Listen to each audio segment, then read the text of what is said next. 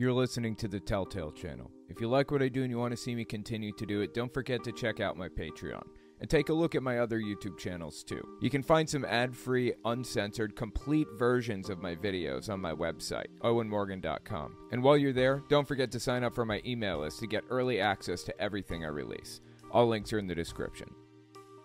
In this podcast, we're going to talk about the Mike Lindell deposition that just released, and it's hilarious. He loses it and calls the deposition lawyer and the judge assholes. Charlatan prophet of God Charlie Shamp, who says Trump will absolutely be in the White House for 2 terms on Biden's inauguration day. Do these people hear themselves speak? Trump pastor Shane Vaughn claiming somebody left his church because he mentioned Trump from the pulpit. He's a Trump pastor. I don't know why they'd show up in the first place if they were looking for a secular service. We also take voicemails. If you want to leave a voicemail, the number is 1-800-701-8573. Best way to get a hold of me, if you leave a voicemail between 30 and 60 seconds long, I'm almost guaranteed to hear it. I am still checking my emails, so you can send me a message by going to my website, owenmorgan.com, hitting the Contact Me button in the menu. You guys see that we got a drag queen running a school over there in Oklahoma City? Folks, that ain't going to happen here in Oklahoma. Let me tell you that right now. There have been recent reports of an administrator in an Oklahoma school that's a drag queen. So we have a drag queen allegedly running one of our schools here in Oklahoma. This is completely unacceptable. We have a drag queen principal of one of our schools who has now hired another drag queen to work inside our schools. This is what Joe Biden wants for our schools, folks.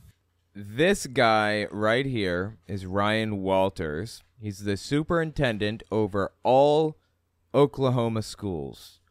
All Oklahoma schools, for real. And he claims to have found a drag queen in one of the schools. He hasn't really specified who it is or where they are or anything like that. It's kind of like the litter box claim. You remember that? Where a kid claimed to be a cat, so they put a litter box in the bathroom so that the kid could use the litter box instead of the toilet. When it turned out to be completely fabricated all along, it was made up. It was nonsense from beginning to end. That's what this reminds me of, this whole drag queen debacle. Supposedly a principal at one of the schools. Give me a break. The superintendent over all Oklahoma schools is trying to start a culture war issue, trying to claim there are drag queens at his school. Painfully embarrassing. I want to talk about that in a second, but before I do, I just wanted to take one quick voicemail because it's relevant and it's important. So just listen to this with me for a second and we'll continue on with Ryan Walters. Hi, Owen. This is Michael. I'm from Huntington, West Virginia. I just found out that... By the way, I was from Huntington, West Virginia also. The Huntington Police Department decided that they're going to have a chaplain program, and chaplains are going to ride along with the police officers. I'm pretty sure that's a violation of the Constitution, but I didn't know if you'd heard anything about it. Thought you might want to look into it. Love what you do. Thank you. Have a great day. Yeah, I appreciate that. Here's the deal. This is actually an extremely important issue to me and to my wife and to American atheists as an organization and others. Anybody is free to do a ride-along. It's perfectly okay. You don't have to have any special whatever. It doesn't matter. But if there's a systemic problem of this happening on a systemic level, then we've got a problem. So I'll tell you what, if you guys listening have any knowledge of or experience with chaplains being taken on ride-alongs by the police, go to my website, owenmorgan.com, and then hit the Contact Me button on the main menu there. And send me a message about it. Tell me what's going on so that we can find out if this is systemic or not. We need to know. A single example doesn't mean it's systemic necessarily. I'm disappointed to hear that Huntington is doing that, but it does not surprise me in the least bit. If it's a systemic problem, we can attack it. Anyway, let's continue talking about Ryan Walters here. So mid-September 2023, he goes out there on this tour that he's doing, a superintendent of a school district, really. He goes out there on a tour to talk about this alleged drag queen that he found secretly at one of these schools. First of all, I don't care what somebody does on their off time. They're free to be normal human beings to their heart's content. And second, he didn't find a drag queen, okay? It didn't happen. If a drag queen really is at the school, dressing in drag, and acting as principals, fulfilling their duties as principal, while dressing in drag and giving performances for the students simultaneously, that's a waste of school resources and time. They shouldn't be doing that. Keep your personal life at home and do your job as a principal. There's no issue with a drag queen being a drag queen outside school hours. You don't own that individual. They're not yours to keep and forced to do what you will with them. But listen to what he has to say here, mid-September 2023. I mean, it's a completely made-up claim anyways. I don't know why I'm even entertaining it, but okay. We have a drag queen principal of one of our schools who has now hired another drag queen to work inside our schools. This is They're multiplying like trebles or tribbles or whatever. Tribbles from the original Star Trek, you remember? Tribbles just kept multiplying. There were more and more and more and more. Drag queens are multiplying. This is what Joe Biden wants for our schools, folks. And Joe Biden wants this. Joe Biden wants drag queens running everything, apparently, in school. This is just ridiculous. Does anybody other than far-right extremists and politicians believe this? Well, I have demanded that that individual be fired. No drag queen should be running a school anywhere in this country, especially in Oklahoma. Look, I don't care what they do on their off time. They shouldn't be doing it on their paid time, I suppose you'd call it, because they have a job to do. They should be doing that job rather than doing whatever it is they do.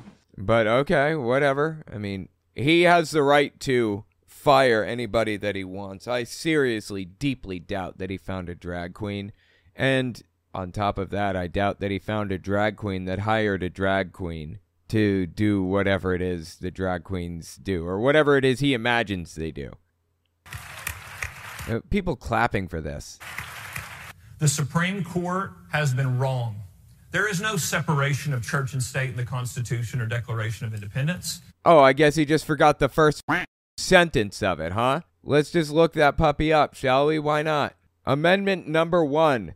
Congress shall make no law respecting an establishment of religion or prohibiting the free exercise thereof, or abridging the freedom of speech or the press or the blah, blah, blah. Huh, weird. Congress shall make no law respecting an establishment of religion, i.e., no religion will have any special privileges over any others. Now, if people in government act as act in their government roles to give Christianity a special edge that no other religion has, that is government establishing a religion effectively. So I know where he got this. This is from David Barton. It's completely false. It's a ridiculous talking point. All you have to do is literally just read the first sentence of the First Amendment. The Constitution or Declaration of Independence. It doesn't exist. Yes, it does. I just read it. So we will bring God back to schools and prayer back in schools in Oklahoma, and we will fight back against that radical myth. Great. Fantastic. You know what?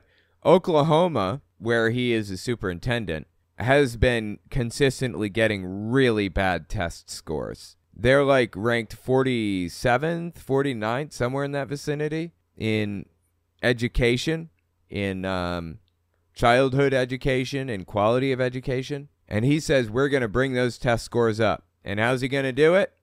The schools and prayer back in schools in Oklahoma, and we will fight back against that radical myth. He's going to fight back against that radical myth and bring prayers and Bibles back to schools. Okay, I'll tell you what, when you find out that that failed, something that people found out 1,000 years ago, basing your education system on the Bible doesn't work, come back and we'll talk. This guy's a joke, dude. Let's watch each of these individual clips. Mid-September 2023. Folks, let me tell you, what you're seeing today is exactly what President Biden wants for our country. What are we seeing today? You guys see that we got a drag queen running a school over there in Oklahoma City? Again, with the drag queen stuff. No, I didn't. Folks, that ain't going to happen here in Oklahoma. Let me tell you that right now. Well, it literally is, if you are to be believed. I see no reason to believe anything he says. but it's literally happening there if what he says is true. Again, I don't care what people do in their off time. Do whatever you want. This coming from the freedom of speech party, the anti-cancel culture party. What happened to all of that? They never cared about any of that stuff. They cared about their culture war nonsense.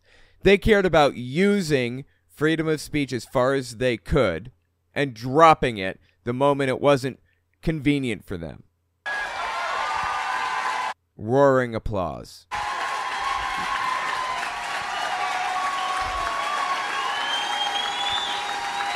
And he's smiling and laughing. Jesus, dude. President Joe Biden wants to destroy this country. He wants... Like, what would the motive be on that? Why would he do that? Why would he have an interest in destroying the country? What? To destroy our schools. He wants to destroy your family. And he wants to destroy our Christian faith. What? He's a Christian. He's a Catholic. Why would he want to destroy any of that stuff? What? Is there any evidence at all? Let's be really clear. That is his end goal. Okay, well, I'm going to need a little evidence for that. Sorry. But let me tell you, not here in Oklahoma. It is absolutely not going to happen. Well, it's not happening anywhere. We are going to be the tip of the spear to tell Joe Biden this isn't communist China. Okay? This isn't California. This is Oklahoma. Wait, did people think that this was California or communist China? I'm lost. What is he talking about? Like, China isn't even fully communist anymore. It's more of like a state capitalism type of deal, right? Been a while since I looked into what China's up to, economically or whatever. But anything they don't like is communist, of course, so. California, this is Oklahoma. This is where woke goes to die, folks. Okay, I've heard that one before. Did he just steal Ron DeSantis' catchphrase? I think he stole that from Ron DeSantis. Insert a bunch of clips here of DeSantis saying that. This is embarrassing, man.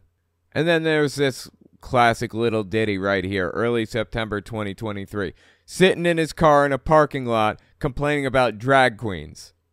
There have been recent reports of an administrator in an Oklahoma school that's a principal, supposedly. Go on. It's a drag queen. So we have a drag queen allegedly. Allegedly, interesting word there. Running one of our schools here in Oklahoma. This is completely unacceptable. You know what's unacceptable? The fact that you're the superintendent over Oklahoma and you don't seem to know who this alleged drag queen principal is. He's very obviously just making it up right off the top of his head to use as a culture war issue. And it's truly deeply disgusting. We know that radical gender theory has been a direct assault on our kids. Wait. You're the superintendent. Don't you set, like, the curriculum? Don't you have influence over the curriculum? Can't you just look up the curriculum? Is there anything about, quote-unquote, radical gender theory in the curriculum in Oklahoma? He knows damn well there isn't. And we can't allow this in our schools. Our schools have to do a better job of ensuring their hiring process ensures that their personnel match Oklahoma values. Oklahoma doesn't have values. As a state, as an arm of the government, it is simply there to protect people's rights. That is Oklahoma as a state. That is its only goal. Protect people's rights. My right to swing my fist ends at the tip of your nose. I can swing my fist anywhere I want, except for right here on you. Because that wouldn't be me exercising my rights.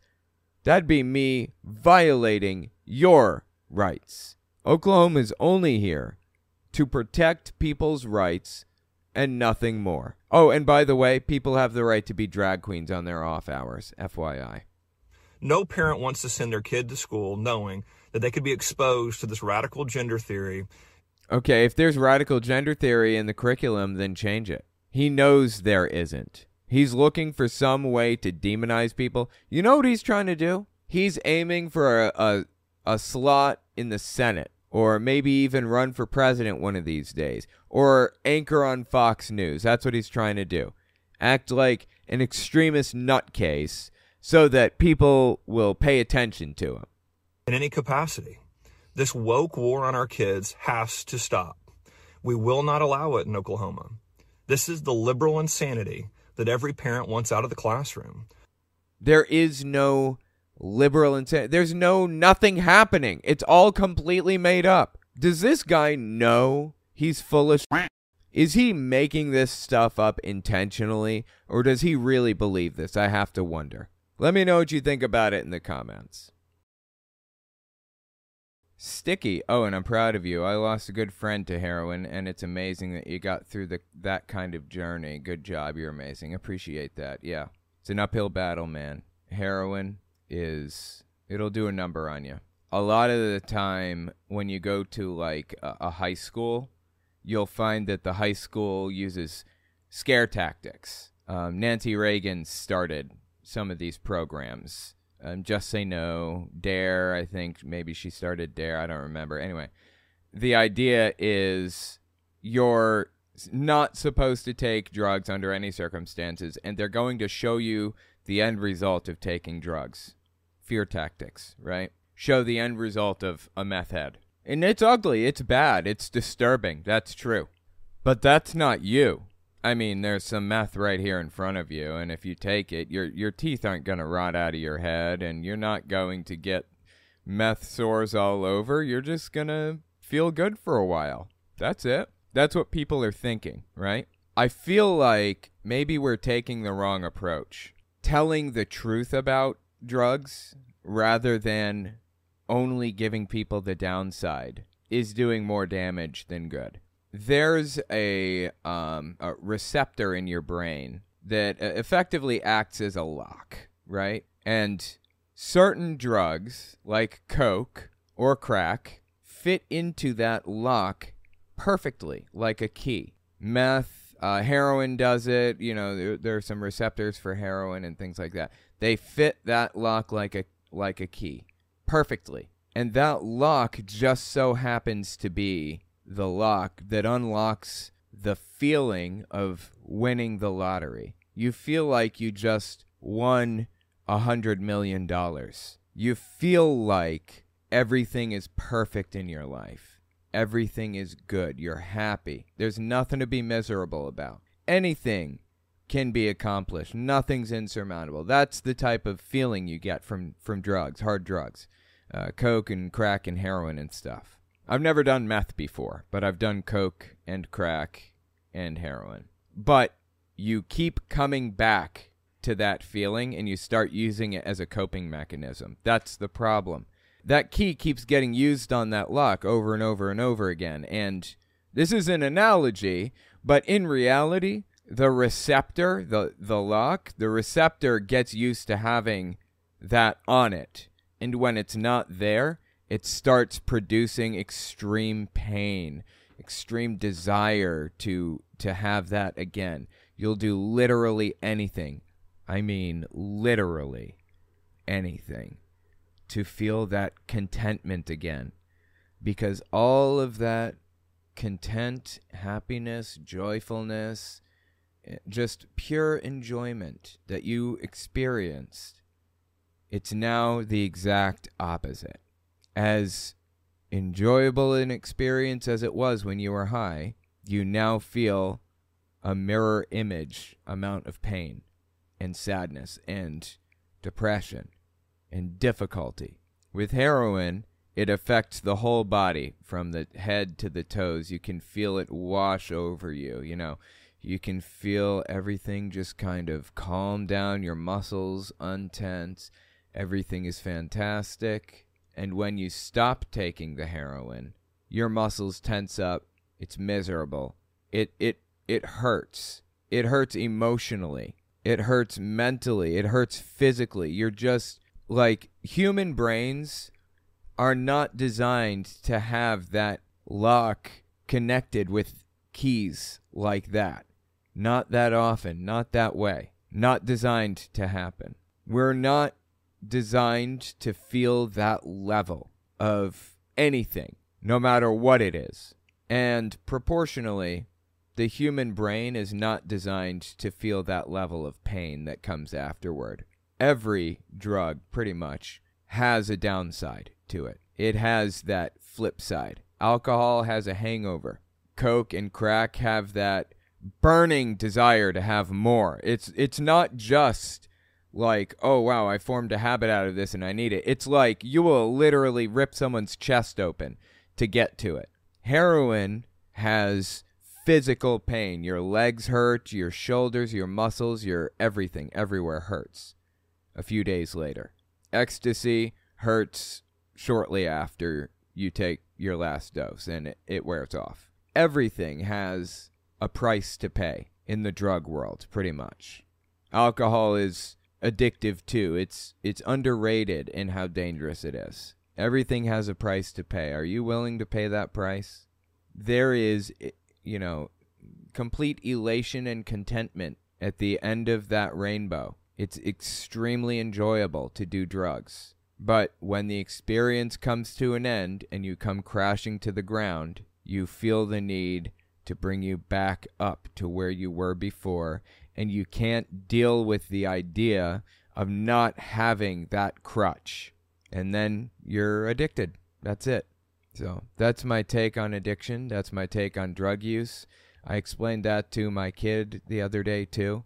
I didn't want to give her the false impression that drugs are just bad and they will rot your teeth out of your head and that's all there is to it. I want her to understand that there's an upside and there's a downside and there's a price to pay. And people fight their entire lives to stop paying that price that they have to pay now because they tried it once. I did coke long ago. Never had any connection to it. It's just my boss's coke that he had lying around. It was just a whole bunch of it. We were in Florida. Had like 2 ounces or something. It's a gigantic baggie. You just grab whatever you want and pull it up. So I go over to his house and we'd hang out, and he had a couple of girls over that were topless at all times, like girls walking around topless. I don't know why. He was just that kind of person. He was the only thing that would make him more stereotypical is if he had a tiger on a leash too. Anyways, he had coke there. And he let me have as much as I want. Yeah, go ahead. Just pull out a line. Take one if you want. And I'd go over there and I'd snort a line and then I'd go on with my day. This is after my addiction to heroin and after conquering it. And I believed that I could keep the addiction under wraps. I believed that I could prevent myself from going too far. But that feeling you get after you run out of coke, you will literally rip somebody's chest open to get more. Again, brain is not designed to go to those extremes. The human brain isn't designed for it. Now, I hung out with him a lot for a couple of weeks and did a lot of coke with him. But that was the only time I ever did coke. I didn't do it before that, and I haven't done it since then. But I go downstairs, get off my little elevator there, and I turn the corner, and I can smell it. It smells exactly like coke. I mean, I think it's actually just the drywall that they're working on or whatever. I don't know what it is exactly, but it's certainly not coke down there. I don't know what. It smells just like it, and it brings flashbacks, brings that feeling washing back all over again. Once it's in there for good. Do you want to pay that price? Do you want to have that problem for the rest of your life? Do you want to think about that? Literally until the day you die. There's an upside, there's a downside to everything, but our brains aren't designed for those extremes. Don't do it. Even alcohol, especially alcohol, don't do it, please. You don't realize what you're signing up for. You're making a deal with the devil, for lack of a better term. As Pantera said in their song, Medicine Man, have you ever wondered what heaven's like? He can show you in one night, overwhelming with euphoric lift, to lure you to steal your gift. Have you ever wondered what hell's like? He can take you there, just one taste and you'll be back, and by the high you'll swear. Intoxication seeping down to the bone, and there's no question to where you have to go. I'm telling you, man, drugs, getting into drugs, is the biggest mistake that you will ever make if you go down that path. Please, I'm begging you, please don't. Anybody listening right now, I am begging you to avoid it at all costs. Peer pressure is so powerful on people. But drug use should be the line there, man. Find new friends. Drug use will ruin you forever. Thank you, Sticky, for the super chat. Yeah, it has been a hard journey, but I've made it through. And I'm sorry you lost your friend. But like I said, man, you know, you never know which dose is going to be your last. You never know. I concur from an ex-user. Just don't touch the hard stuff. Don't touch the hard stuff. Don't do it. Your brain's not designed to go to those extremes.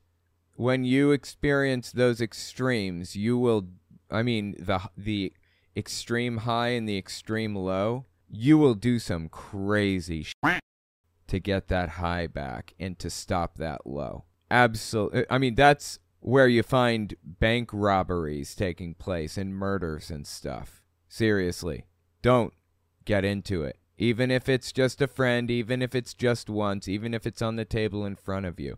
Especially then. Even once is a danger. Don't. I know that there is a culture in Japan of drinking to seal a contract or something like that, right? Isn't drinking like something that you do in a specific situation? I don't remember what it is, but yeah, that's got to be tough. I take naloxone, which is like a medicine that basically prevents me from... It prevents opioids from connecting to the opioid receptors in my brain. So if I took heroin right now, I wouldn't feel it. It wouldn't do anything to me. It'd be like I didn't take anything. Because the naloxone is so powerful, it attaches to the receptors and refuses to let anything else connect to them, basically. And an unintended side effect of that is that alcohol is affected as well. Alcohol just makes me sick. I don't like it. It's just gross. Used to like it back in the day when I was younger. Don't like it anymore. Drake Eldritch. Watch Tammy Faye movie. Seems like Jim Bakker started the prosperity gospel teaching, but must be older than that, right? Maybe just popularized it? Yeah, it is older than him. He did popularize it. He and Pat Robertson worked together closely, I believe, back in the 70s. But prosperity gospel, I did a lot of research on this when I was reading Kenneth Copeland's book on prosperity gospel, justifying it. It's existed since somewhere in the vicinity of the late 1800s. People have been talking about it. I think we even have a name for the guy who came up with it. Okay, this is just on the Wikipedia page. Again, I did a bunch of research on it. I'm just kind of using Wikipedia as like a framework or a guide, a reminder of what I learned when I was doing the research. It says here, according to historian Kate Bowler, the prosperity gospel was formed from the intersection of three different ideologies. Pentecostalism, which is a subset of Protestantism where, you know, they handle snakes and they fall out in the spirit and speak in tongues and all of the other stuff. Or they used to, at the very least. And snake handling's illegal everywhere except West Virginia now in the U.S. So they don't do that anymore, but that's Pentecostalism. So it's a mix of Pentecostalism, New Thought, and an American gospel of pragmatism, individualism, and upward mobility. So basically, American exceptionalism, the American dream, quote-unquote, Pentecostalism, and New Age thought. The New Thought movement is a spiritual movement that coalesced in the U.S. in the early 19th century. It was seen by its adherents as succeeding ancient thought, accumulated wisdom and philosophy from a variety of origins, such as ancient Greek, Roman, Egyptian, so on and so forth. So it's a mix of New Age thought, Pentecostalism, and American exceptionalism that came about in the 1890s, I believe. Billy Graham is the younger one, and Franklin Graham's the younger one, Billy Graham's the old one, right? Yes, that's it. Billy Graham, when did Billy Graham live? Oh, apparently he died not too long ago. Wow, this dude got 100 years under his belt. Born 1918, died 2018. That's crazy. Billy Graham was an American evangelist and an ordained Southern Baptist minister who became well-known internationally in the 1940s. He popularized or assisted in popularizing prosperity gospel. You know, along with segregating your church into black and white, that kind of thing. So anyway, if you were wondering where prosperity gospel came from, that's where it came from. It's existed since the late 1890s. Somebody says, so how does Rose feel about your mom jokes? Well, here's the thing. If you are in a relationship where somebody is extremely jealous or concerned or thinks that thinks that these jokes mean something or lead to something or whatever, there's just no trust there. It's just not going to work out ultimately, probably. A relationship is built on trust, and if there is none, that's it. Now, family relationships are a little bit different. I'm talking specifically about dating relationships, specifically dating, marriage, whatever. It must be built on trust. And my wife trusts 100% that I would never do something like that. Never cheat on her. I would never be with anybody else, no matter what. Completely monogamous, and I always have been, and I always will be. I mean, before I was with her, I was monogamous, and I've never cheated. And with her, I will never cheat. And she knows that. And I know that about her. So, ultimately, she knows they're just jokes. It's just funny. If somebody gets upset over those jokes, over your mom jokes, there might be an underlying issue there where they think that there's something to the jokes. Next, we're going to talk about the Mike Lindell deposition that just released, and it's hilarious. He loses it and calls the deposition lawyer and the judge assholes. We'll be right back. Don't forget to check out my Patreon, and check out my website and email list for early access to uncensored, ad-free, complete videos. All links are in the description. Okay, and I'm not asking about the lumpy pillow calls. No, they're not lumpy pillows. That's not what they call on. Okay? When you say lumpy pillows, now you're an asshole. You got that? You're an asshole, is what you are. No, he's an asshole. No. Oh, dude, I love it. Mike Lindell losing it on this dude. Okay, if you don't know what's happening right now, Mike Lindell is being deposed in a lawsuit. The lawsuit that's happening right now that he's being deposed for is the lawsuit against him by Dominion, like Dominion voting machines. Eric Coomer, being the CEO of that organization, Dominion, decided to sue Fox News for $1 billion, Mike Lindell for $1 billion, Sidney Powell for $1 billion. Fox News just settled with them for $750 million, I believe. So Mike Lindell is being deposed in that lawsuit right now, and oh, this dude is so easy to set off. It is funny. Oh my God, I love it to death. So we're gonna watch that in full in a second, but give this a listen. This is just like the starter. So we're just gonna kind of move through sequentially and get an idea of like the tone basically as we go. All right. So this happened on March 8th, 2023. We just got our hands on it very recently. Tell us your full name, please. Michael James Lindell. Well, good morning, Mr. Lindell. My name is Charlie Kane. We met for the first time Who's paying you? Who's paying you? What? About 4 minutes ago. Okay, go. Is that right? What's it? Is that right? What was the question? Did we meet for the first time 4 minutes ago? That was the question. Really? He's not even listening. He's just, like, accusing the guy of working for somebody who's paying you. Like, what? What kind of a question is that? We met for the first time. Yes. Okay. God, okay, so that's the tone. He's angry. He's pissed off. He's looking for somebody to take it out on. That's what this is about. If you want to see the full breakdown of this, just check out Owen Morgan, which is my main channel, Owen Morgan Telltale. I did a whole breakdown of it, watched it beginning to end, and in like live stream format, and it was so funny. Oh my God! But we're just gonna watch a couple of minutes here. So all right, let's keep listening here. Okay. Here's what we're gonna do. We're gonna start slow, because the court reporter's trying to take down what you're saying, okay? So we're going to speak slowly so that the court reporter the stenographer can type things up at a reasonable speed, and you're not going to like blow through everything and make it harder for her to do her job, basically. That's what the lawyer's saying, right? It's just nice. Let's go slowly. Don't sit and scold me already, mister. I'll do whatever I have to do. Scold him? What? So you're just a lawyer. You're an ambulance chasing lawyer. So don't start with me. I got all day. What is this? Where is all this hostility coming from? The dude just said, we're going to try to take it slow. We're going to speak slow so that the stenographer can take notes of everything that's discussed.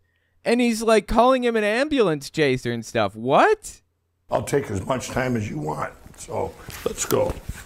Great. That's all anybody wanted. Thank you, Mike. You're not my boss. You're just a lawyer. Frivolous lawyer. Okay. No one claimed to be his boss. So go.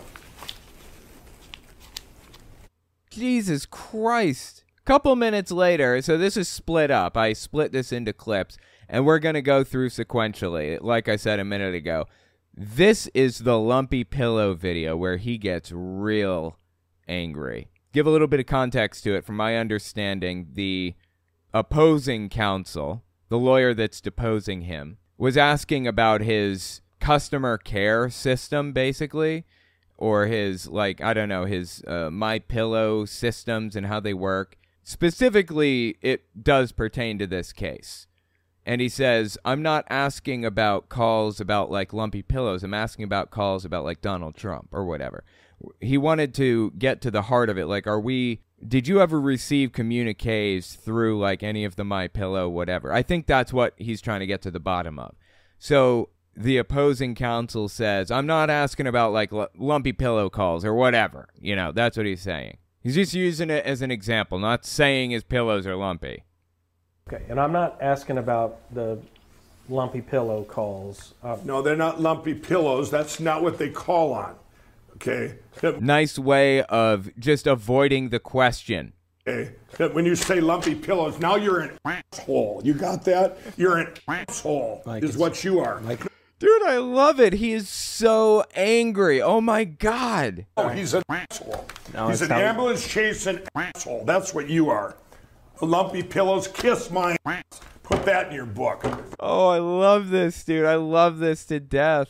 No, they answer anything, any problem customer that wants to reach Mike Lindell. Those are the ones. I want to talk to Mike Lindell. I want to talk to Mike Lindell. They send them to here and they go, or they. Okay, I don't know what that sound effect was or what that meant, but okay.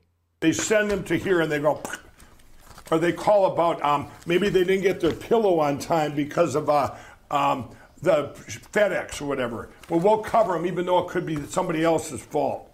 Okay, let me tell you something, Mike. I ran an Etsy store for years. Now, I moved out of West Virginia, and I could not maintain the store myself anymore. So all my stuff had to go into storage. I couldn't run it anymore. And I can't run it from Manhattan either. The energy prices are way, way, way too high. There's no space here. It's just not feasible. So here's the thing. Yes, on occasion, USPS messes things up, or FedEx, or UPS, or whatever. Sometimes they mess things up, sure. But you know what?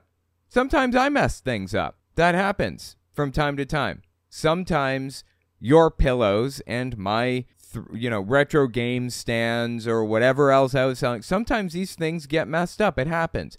Just admit it. Why is he fighting this so hard? This is bizarre. It's like he thinks that his pillows are above reproach and you can never complain about them ever. Nobody called because of a lumpy pillow. Nobody ever called because of a lumpy pillow? Literally ever? Never? Nobody called because of a lumpy pillow. But good one, though. You done? Yeah, I'm done. He's not done. What I'm saying Obviously, you don't have a My Pillow, too. You don't, do you? Oh, I love it, dude. He is losing his mind. What I'm saying is, Mr. Lindell. Asshole. Go ahead. No, I'm pissed. I understand. Yeah, go. When you're... Dude, he is so easily triggered. It's so funny. Like, all you have to do is hint at the possibility that maybe his pillows are not completely above reproach. And this is a private setting.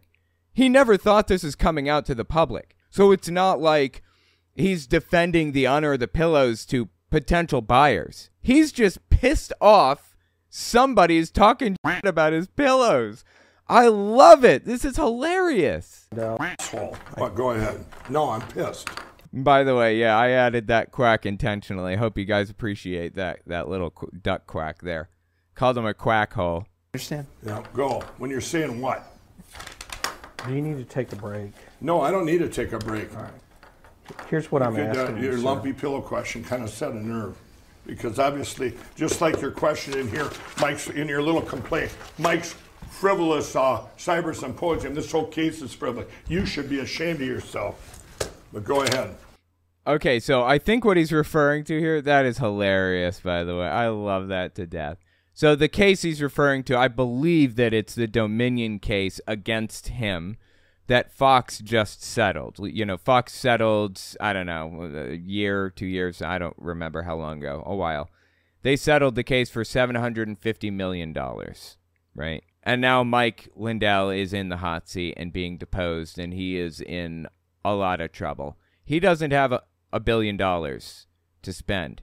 He doesn't have $750 million. Honestly, I don't think the dude's even worth $100 million. Dominion is going to own everything that this guy has by the end of this. I actually have video of Mike Lindell being served the lawsuit papers. Check this out. This is from early April 2022. There's a guy in an orange suit, if you're just listening, and a guy with like an orange jacket on, orange and gray, and he's holding like a manila envelope here, waiting for Mike Lindell to come out the other side. Just come out the door, go through the parking lot, get in his car, right? You see how smooth that was? This guy just sees Lindell, hands him this paper. Lindell grabs it, just keeps going, right? Process servers are sneaky, dude. Look at this. He's got an Iraq-Afghanistan veteran hat on. He blended into the crowd seamlessly. These people are really good at what they do. My God, dude. They're like private investigators that like track you down and like catch you when you're out in the open to serve you these court papers so that they guarantee that you know that you have a lawsuit pending. God bless you. Thank you, Mike. Thank you for everything. What is this? Sir, what is this? And now Lindell's realizing, wait a minute, what did he just give me? It's for you. Okay, well, what is it? It's not from me. It's not from me. It's from you. Okay, I need you to open it. That is court documents right there, sir. Oh, it is. Sorry. Court documents. Oh, it is. Okay. Yeah, fantastic, dude. Fantastic. I love everything about it. And then he just lost his mind like the next day on his TV show, the Lindell TV network, whatever you want to call it. Lost his mind on it, dude. Oh, my God. Check this out. And all this stuff. Well, there was a guy there that gave me an envelope, and it's about this thick. And I said, what's this? And he was kind of sheepish. He says, don't open that here. No, he said, it's not for me. It's for you. It's court papers. Well, you might have seen it in the news today. It's a lawsuit, another lawsuit. Eric Coomer, which is the CEO of Dominion, or was. He may still be. I'm not sure. The president of Dominion, don't know if he still is, but he sued myself, he sued MyPillow, and he sued FrankSpeech.com. So he sued Frank Speech and MyPillow, thousands of employees. It's just one more thing they just pile on, Brandon. Well, you know what, Mike? I've never worried about being deposed like you're being deposed right here. I've never worried about being sued by Eric Coomer. You know why? Because I've never said anything defamatory about him. I've never said anything defamatory about Dominion. Mike Lindell has been going around for years claiming that Dominion voting systems were in bed with the Hugo Chavez government and all kinds of crazy stuff like that. Is there any surprise, really, that you're going to be served with papers on this? Are you really honestly surprised by that? And he calls the lawyer who served the papers an ambulance chaser lawyer. Why would any lawyer take this case? Because it's a slam dunk, Mike. You made your own bed. Now you get to lie in it. frivolous cyber symposium. This whole case is frivolous. You should be ashamed of yourself. But go ahead. Just ridiculous. He cannot take blame for anything.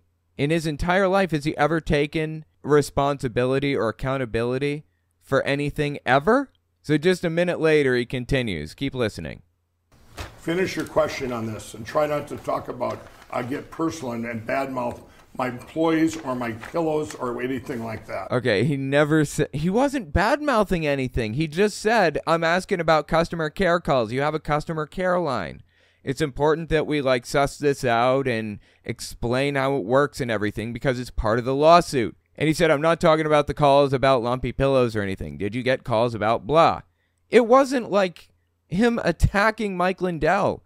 My God, is he sensitive. I've never seen anybody so sensitive about any one subject in my life. Lumpy pillows. That is his trigger, I guess. You ever meet Lindell? Tell him, you see him passing on the street, tell him that you have a My Pillow and it's lumpy. That will set him off, and he won't stop for who knows how long. He'll go home and he'll go walk in circles, wearing holes in the carpet in the shape of a circle because somebody accused him of having a lumpy pillow. No joke.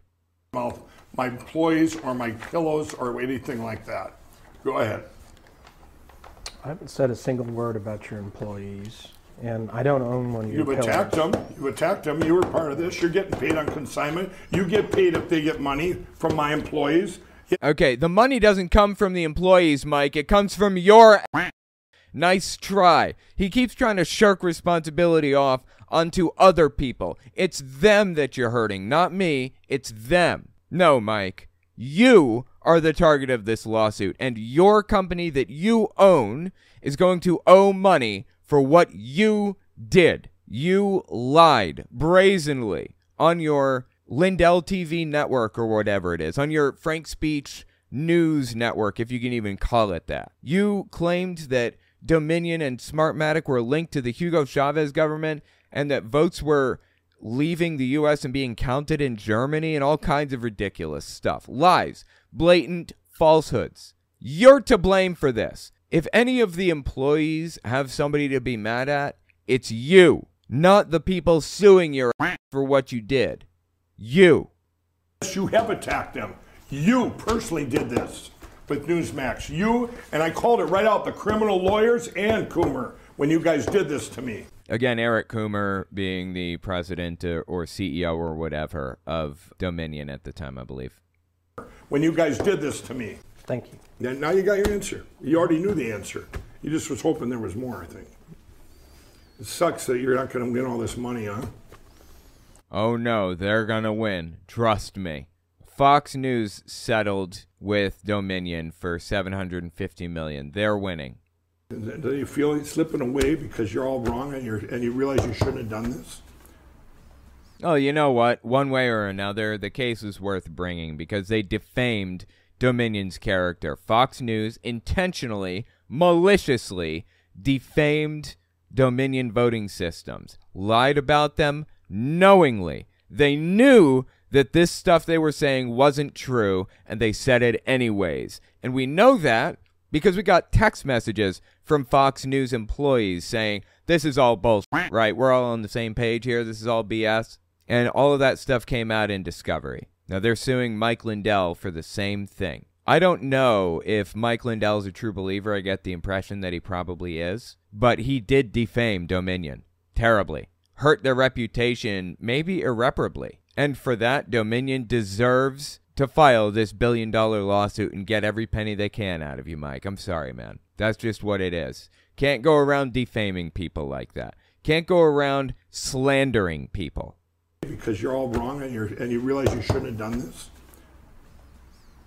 I'm not sure you understand how you're perceived. You're perceived like a nutcase, Mike. I don't care how you think I'm perceived. How you think I'm perceived. No, Mike, you're perceived like a nutcase, okay? Dude went on Jimmy Fallon. Have you guys seen this? Or I think it was Jimmy Fallon. No, Jimmy Kimmel. I'm sorry. It was Jimmy Kimmel. So apparently Kimmel invited Mike Lindell onto his show, but Lindell refuses to get vaccinated, of course, so they wouldn't let him into the studio, and he ended up doing the whole thing from a claw machine, a big fake claw machine. And Cubert, the My Pillow guy, Mike Lindell. Hello, Mike. Jimmy Crumble, is that you? Jimmy Crumble? What? Is there a joke in there somewhere I don't get? It's me. Well, Mike, first question, Mike, is why do you think people don't take you seriously? There you go. You're not perceived seriously. He knows that he's perceived like a fool. Well, I want to tell you this, Jimmy. Remember we were kids and we questioned these carnival games, whether they were rigged or not? Yeah, right. But when we spoke up back then, we didn't get sued, did we? Well, you don't get sued now for speaking up about it. You're allowed to say whatever you want under our free speech laws. You just can't knowingly and maliciously defame a company. You can't slander them with information that you know is not true, and you say it anyways, because you have some other end, some other thing that you can gain from it. That's the problem. Feel free. Talk about the election to your heart's content. You're wrong, but you're allowed to say it. That's right. Hey, Mike, get rid of that kid. Will you give him a toy or something like that? There you go. You got a winner. It's a rigged game. It's a rigged game. It's a rigged game. He's perceived like a joke. Everybody views this guy as a joke, and he has to know that. Now back to his deposition. I'm not sure you understand how you're perceived. I don't care how you think I'm perceived. Let me tell you how you're perceived. You are perceived as an ambulance. You're the reason what's wrong with this country with lawyers. You're disgraceful. Okay, lawyers all have ethics classes that they have to take, and they are held to a very high ethical standard. Lawyers are, actually, in all seriousness. You're disgraceful. And I don't even know what he's, upset about right now. Why is he upset? Because he's being deposed? Welcome to the legal system, bro. What you are. I read some of the crap in here that you wrote in your brief. It's disgusting. The lies in here. One of them says, after Mike was with Donald Trump in 2017 at a manufacturer's summit, he started doing promo codes on Fox. I was doing it 10 years prior. This is a big lie. Okay, I don't know if any of that is true. I doubt it. I don't trust a word out of Mike Lindell's mouth. By default, I want to look everything up before I believe everything he says. But aside from all of that, what he's talking about here, I'm not exactly sure what this is about, but Lindell was actually very close to Donald Trump. Let me show you just how close he was. This is how close Lindell was with Donald Trump right here. Leading up to January 6th, it hadn't happened yet. Photos of Trump ally, Mike Lindell, who visited the White House, capture notes about martial law. Mike Lindell went to the White House to talk to Donald Trump about declaring martial law after January 6th as a pretext to keep his grip on power. Here's another. Mike Lindell and disgraced CEO Patrick Byrne, which is going to come up in a minute, pushed Trump to use intelligence data to back fake election claims, i.e., this Patrick Byrne guy, who again is going to be mentioned in this deposition. Patrick Burns and Lindell said, just tell people you have secret intelligence data that unequivocally shows that the election was rigged.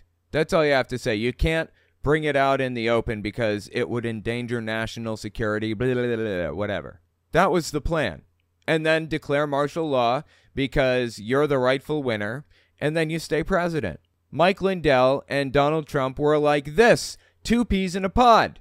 Didn't get closer for a while there. So it's really no surprise. I'm assuming that in this deposition, the lawyer was trying to establish that Mike Lindell and Trump were close. And that's true. That's a fact. He started doing promo codes on Fox. I was doing it 10 years prior. Again, if he says the sky's blue, look it up. Don't believe him. This is a big lie. You're a lying lawyer. So anyway, yeah, he's very, very unhappy with this deposition. And what's amazing to me is that I think the deposition was 3 or 4 hours long. I only got a 20-minute segment of it, unfortunately. I've been trying to get the whole thing, but maybe only 20 minutes leaked. I don't know. If anybody has access to the full deposition, I would love to see it. But anyway, the point behind all of this is Mike Lindell kept up a blind rage for 4 hours. How do you do that? That takes dedication and work to hold a blind rage for that long. That's nuts. I want you to understand another thing. What's that? This case is pending in federal court. I don't in Colorado. care. Okay, look, let the dude get a damn sentence out, please. Federal court. I don't in care. Colorado. What does that have to do with anything? If you let the damn guy finish, like, come on. He refuses to let him get a sentence out. Federal court. I don't in care. Colorado. What does that have to do with anything? Do you understand that? Yes. All right. There's a federal judge that's going to likely be reading and watching this deposition. I don't Do you care. understand that? I don't care. She should have dismissed this a long time ago. Okay. She hasn't ruled on that. There's a problem. I got a problem with her too. Okay, let me tell you, this is sage advice from my wife who's in law school right now. Everybody who goes through law school, even first-year law students, 1Ls, can tell you this. You don't piss off a judge. You don't do it. That's a bad idea. Judges hold so much power, it's absurd. Arguably, judges in our society should not hold as much power as they do. But you better hope that they're the type that likes having their kissed. Judges are disproportionately powerful for their position. And Mike Lindell just basically told her to go herself. Hold on that. There's a problem. I got a problem with her too. Okay. The judge has practice standards on how... No, the judge did not dismiss this case. We put in to get it dismissed, and she ruled an unfair ruling saying, well, go ahead and do discovery and waste all your time while I'm sitting there not doing nothing. That's what that judge is doing. No.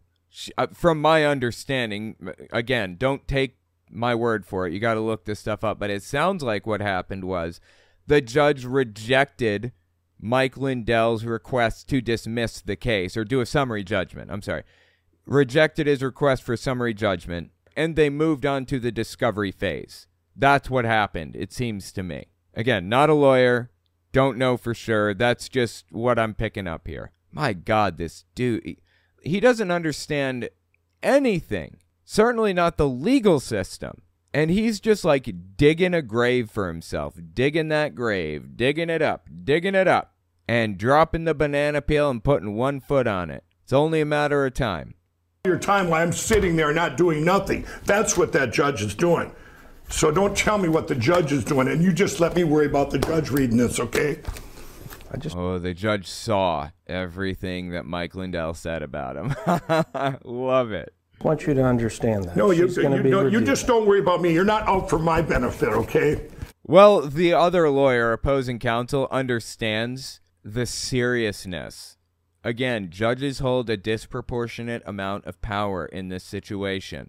They can f*** your life from top to bottom if they want to. And the opposing counsel here knows that and is trying to communicate it to Mike Lindell because he just wants cooperation. Just answer my damn questions. That's it. And answer them slowly so the stenographer can take him down. That's all I'm asking. Mike Lindell can't even handle that. And this is like long before the lumpy pillow stuff. He started out being an asshole. Jesus Christ, dude.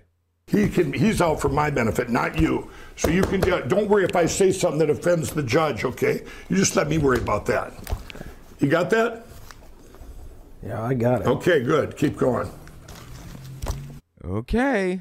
The reason I bring that up, sir, is if the judge is not pleased with your conduct in this deposition, there may be penalties associated with that. Okay, good. You tell her, you go ahead, and you thank you for your worrying about old Mike. You're really, that's great.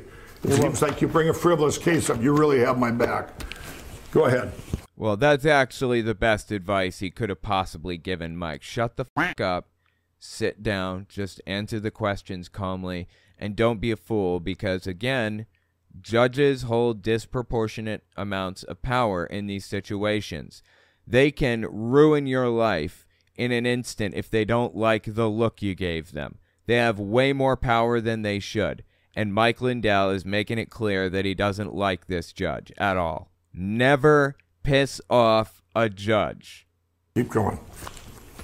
That judge, he put this in the record, that judge, it's a big problem I got. If someone didn't have the money or time to sit through this garbage, when I put into her summary judgment last summer and she hasn't ruled on it. There you go, summary judgment. Just talked to my wife who is in law school, and she says that basically a summary judgment is where the judge makes a decision on the case without it having to go to trial.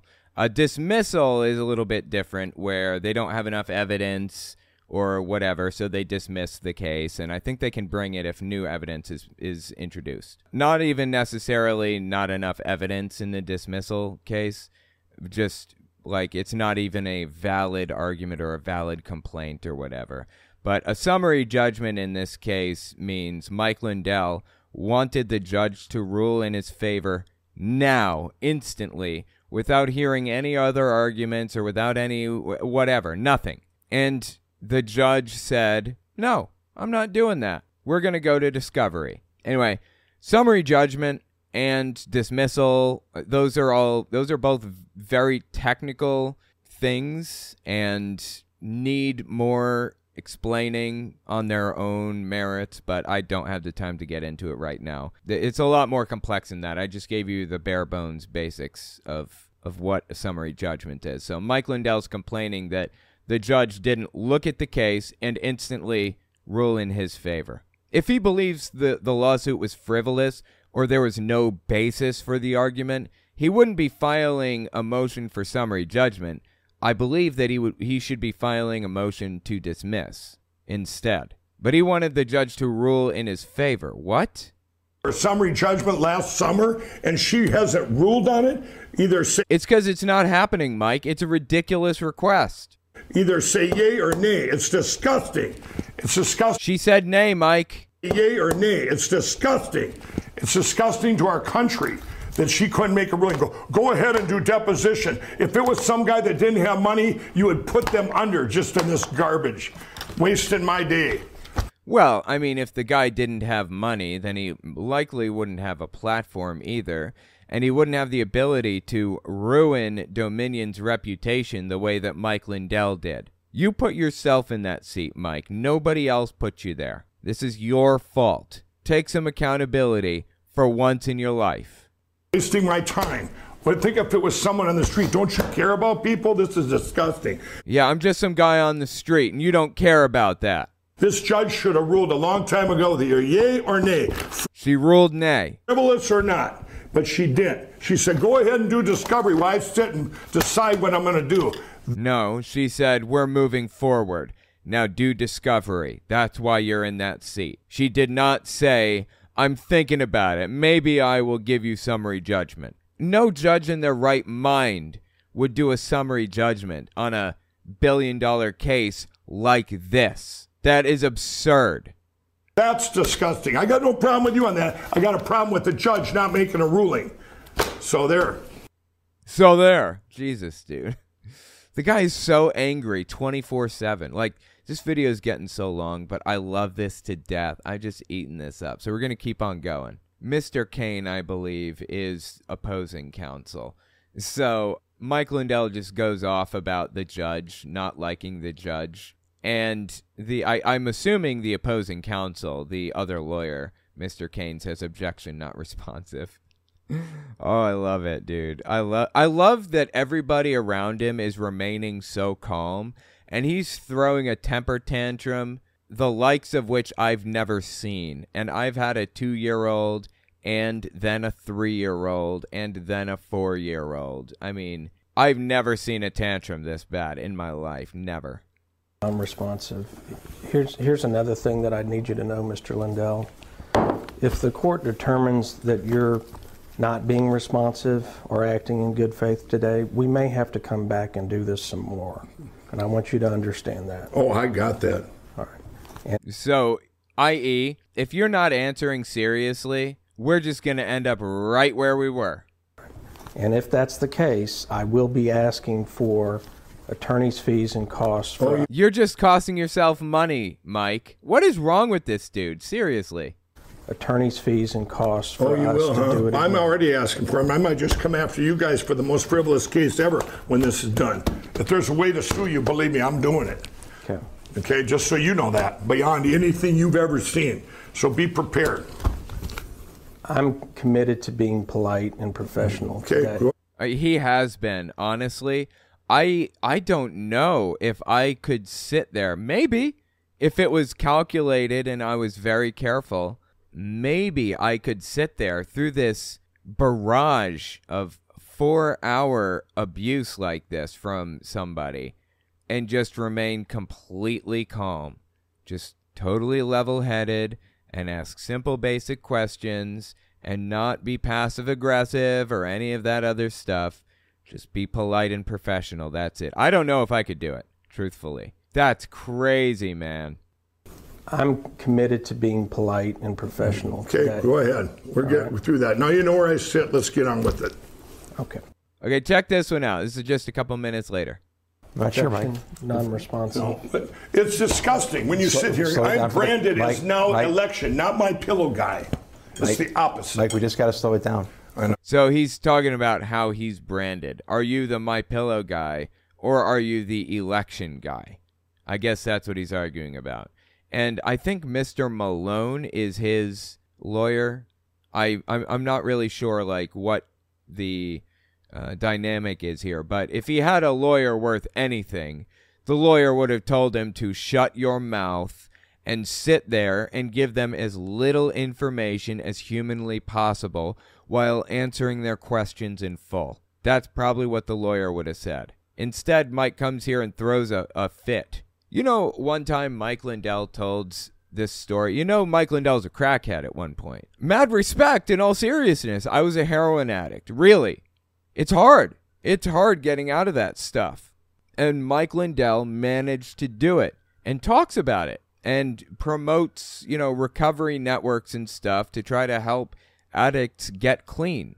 Of course, his recovery networks are religious and insane, and you have to accept Jesus to be a part of it. But he's got a crazy story. Mike Lindell has a crazy story to tell. Instead of telling us the real story, a while back, he told a story at Greg Locke's church about his journey out of drug addiction, and it went like this. In Minneapolis, which is a pretty big city in Minnesota, Mike Lindell was a crack addict, and there were 4 main people that ran all of the drugs in and out of Minneapolis, all of them. And, you know, they were basically like top level dealers, pretty much. And one day, all 4 of those dealers come into his house and meet him there. He walks in and he sees him standing there, all 4 of the top level dealers, and they say, Mike, we think you're ruining your life with this stuff. We need you. We want you to get better.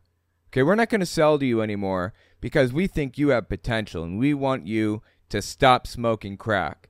So we have all told our lieutenants and our foot soldiers, don't sell anything to Mike Lindell because you need to get your life together.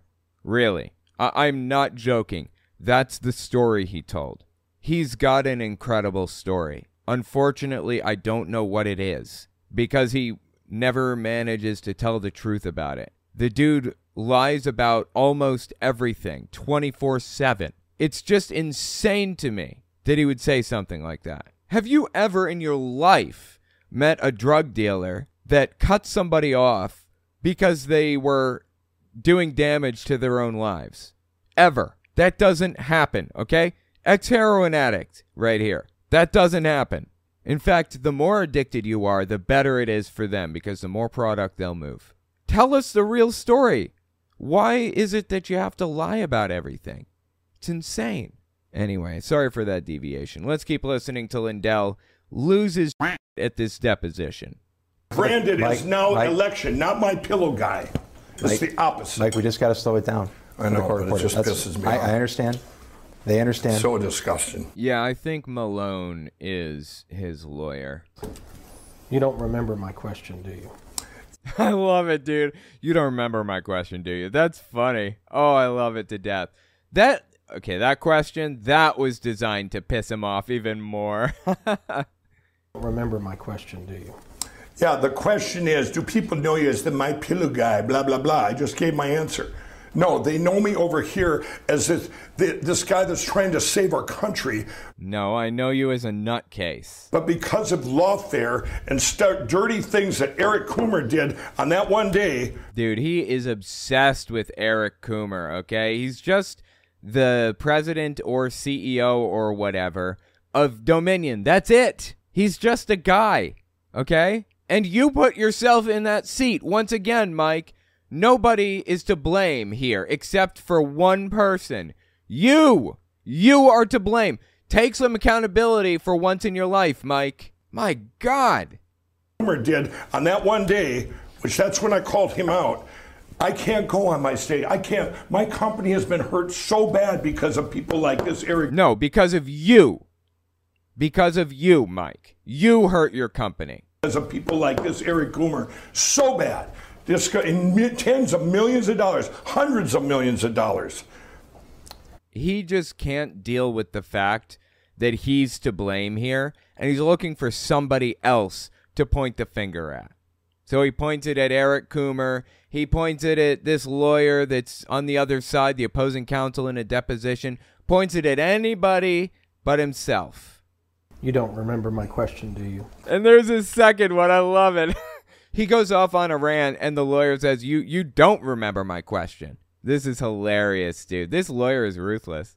Dollars. You don't remember my question, do you? Right there. I'm sorry, man. I just love it to death. Anyway, all right, keep listening here. Right there, page 36. Page 36, where I called you lawyers just as bad as him. I called you guys criminals. You did? Yeah, using the company My Pillow to make that statement, right? Yeah, he used his platform. That's what they were establishing, basically. Used his platform as the My Pillow guy. He used My Pillow facilities to make these claims and everything. Thus, the lawsuit against My Pillow is valid. That's what they're trying to establish, I guess. After the lawsuit, Mr. Twister, after I was sued, everything in here in your little lawsuit, other than that one little paragraph, everything I said came after he sued me. Dude, he is so mad. This dude needs to take a chill pill so bad. It's ridiculous. I've never seen somebody who needs to take a chill pill to this degree.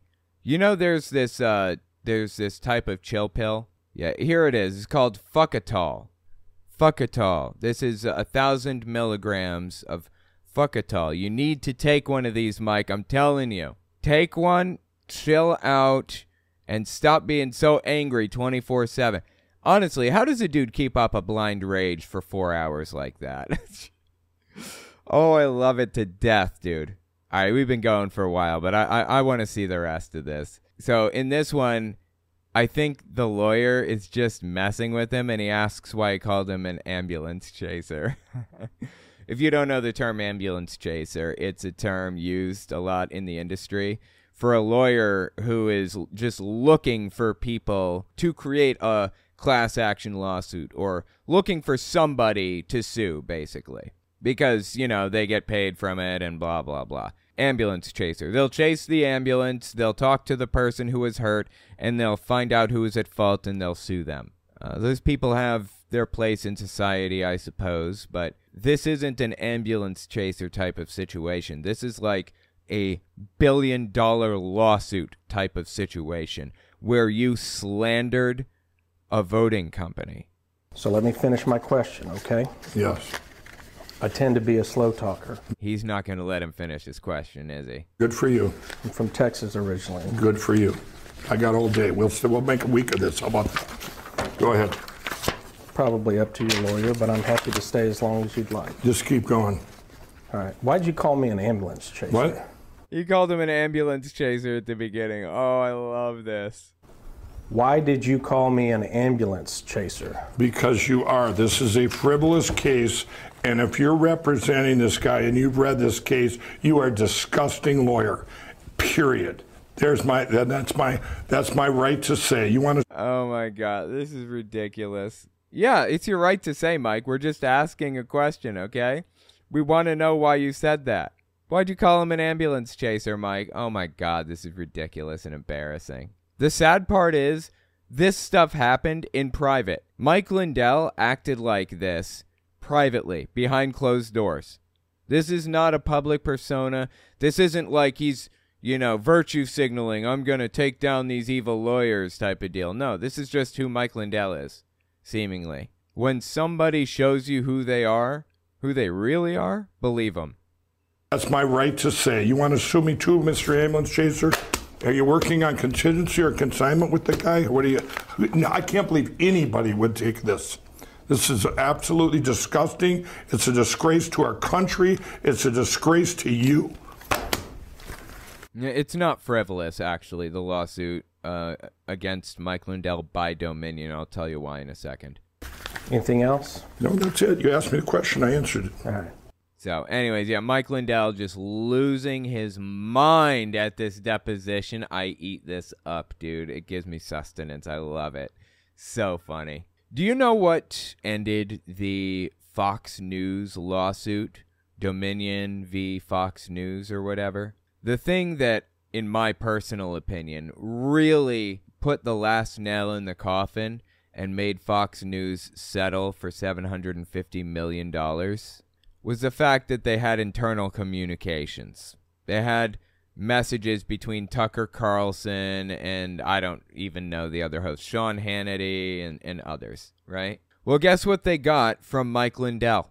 The FBI, to make a long story short, showed up at a Hardee's where Mike Lindell was getting breakfast and forced him to pull over and give them his cell phone on the spot right now. And he said, can I call my lawyer? And I think that they said, I don't remember exactly what happened according to Mike Lindell, but he did get a hold of his lawyer and the lawyer said, give him the phone. These are real FBI agents. You can't hold your phone from them. And then Doug Frank's phone was taken by the FBI just like a day or two later.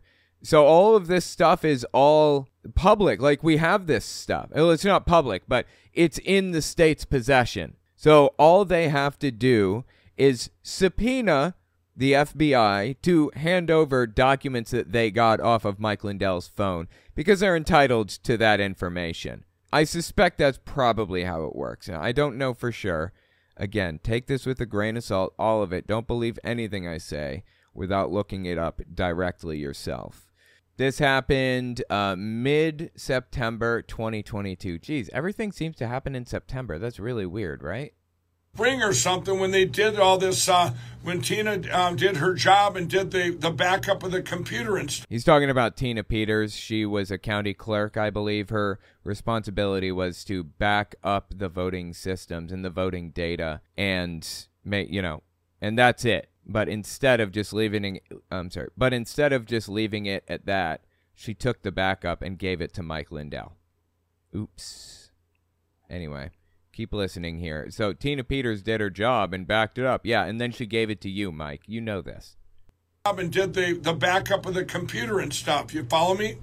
Yeah. Yeah, I mean, that's what they're trying. And I go, you guys, I didn't know any of those people then. Then he goes, well, how about Dr. Doug Frank? And I go, okay, you mean the physicist from Ohio? I said, yeah.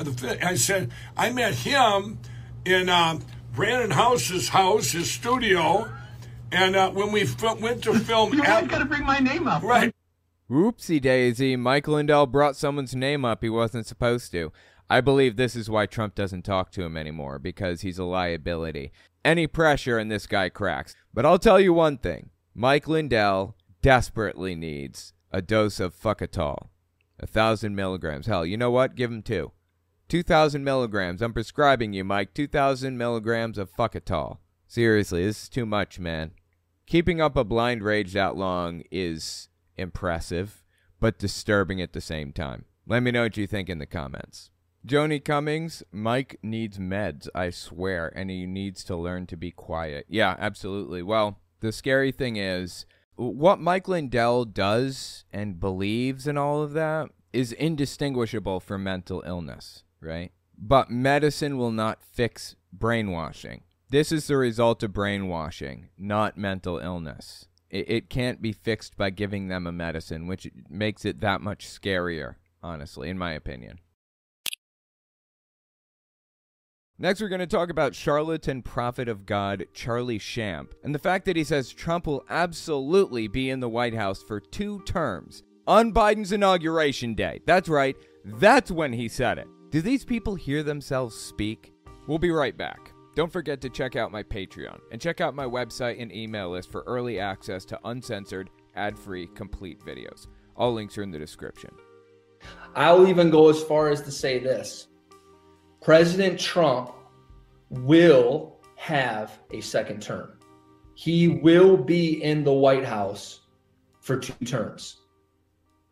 He will be in the White House for 2 terms. This is supposed prophet of God, Charlie Shamp.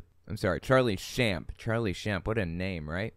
Charlie Shamp prophesying from God, a message from the Almighty, on Inauguration Day, 2021, when Biden was inaugurated, prophesying that Trump will get 2 terms. Listen to this. It's ridiculous. I'll explain the theology behind it in a second, too. Do you then, based on these, absolutely believe that President Trump is still intended to be reelected by God? Because Biden just got inaugurated, got sworn in.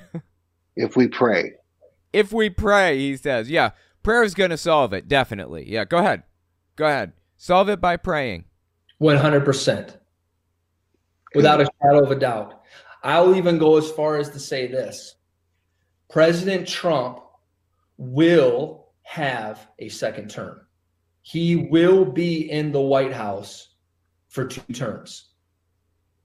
He will be in the White House for 2 terms. This is just painful, dude. When are you going to get the message? Biden is inaugurated as president, and he's been acting as president for like the past 4 years at this point, okay? Biden fulfilled his term. When are you going to get the message? You were full of shit from the beginning, and you're full of shit now. And the apple bag on this dude to come out here on Inauguration Day and claim that he was going to get 2 terms. Really? Well, let me explain the basis for that belief, that he's going to get 2 terms.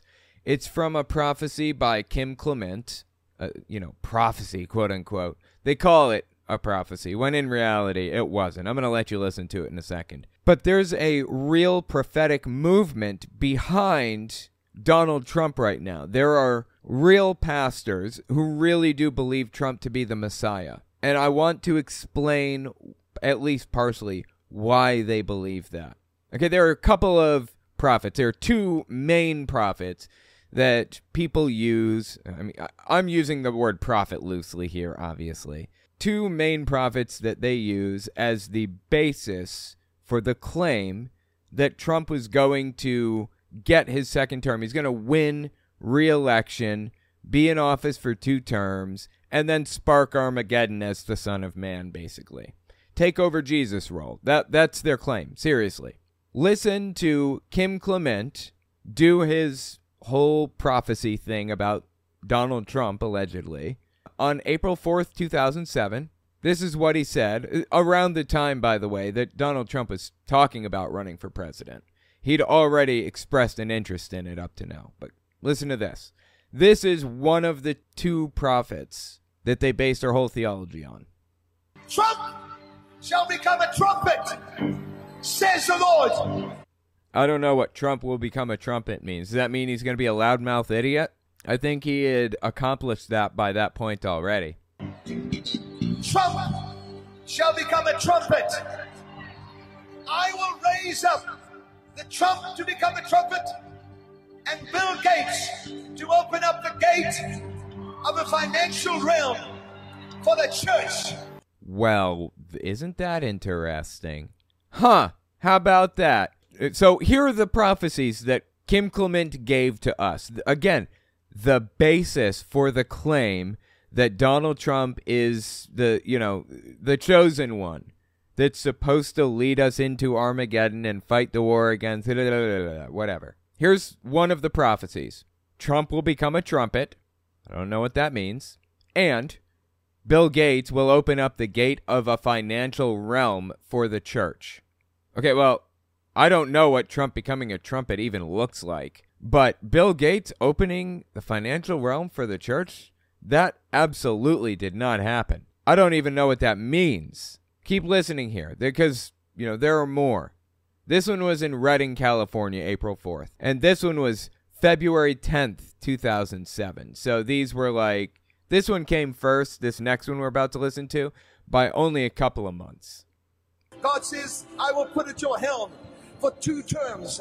A president that will pray, but he will not be a praying president when he starts. Now that's an important one there. I will put at your helm for 2 terms. A president that will pray, blah, blah, blah. For 2 terms. So for these prophecies to be correct, Kim Clement needs to have Donald Trump get reelected. What's interesting to me is that he had a blatantly, obviously false prophecy here. Bill Gates opens up the gate of a financial realm for the church. That never happened. That makes him a false prophet. You know what Deuteronomy says about false prophets? Deuteronomy 18:23.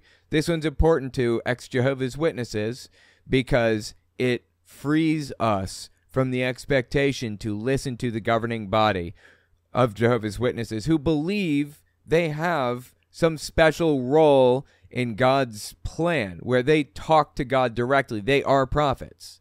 Deuteronomy 18 describes, the role of a prophet and how somebody becomes a prophet, blah, blah, blah. And then verse 20 to 23 roughly says, a prophet who presumes to speak in my name, anything I have not commanded, or a prophet who speaks in the name of other gods, is to be put to death. Kim Clement already died like 2015, but not that I stand for the death penalty. I don't believe in that. And then verse 21, you may say to yourselves, how can we know when a message has not been spoken by the Lord? How can we tell false prophets from real ones? The answer, if what a prophet proclaims in the name of God does not take place or come true, it's a message the Lord has not spoken. The prophet spoke presumptuously, so don't be alarmed. And just a few verses above, also put him to death for that. This looks like a false prophecy to me. Just putting it out there. Bill Gates never opened up the financial blah, blah, blah, blah. Didn't open up the financial anything for anybody. And Donald Trump becoming a trumpet, I don't know what that means. Also, in this February 10th, 2007 one, Scottsdale, Arizona, he says, I will put at your helm for 2 terms a president that will pray, but he will not be praying president when he starts. He didn't name Donald Trump in that. That's just some random thing.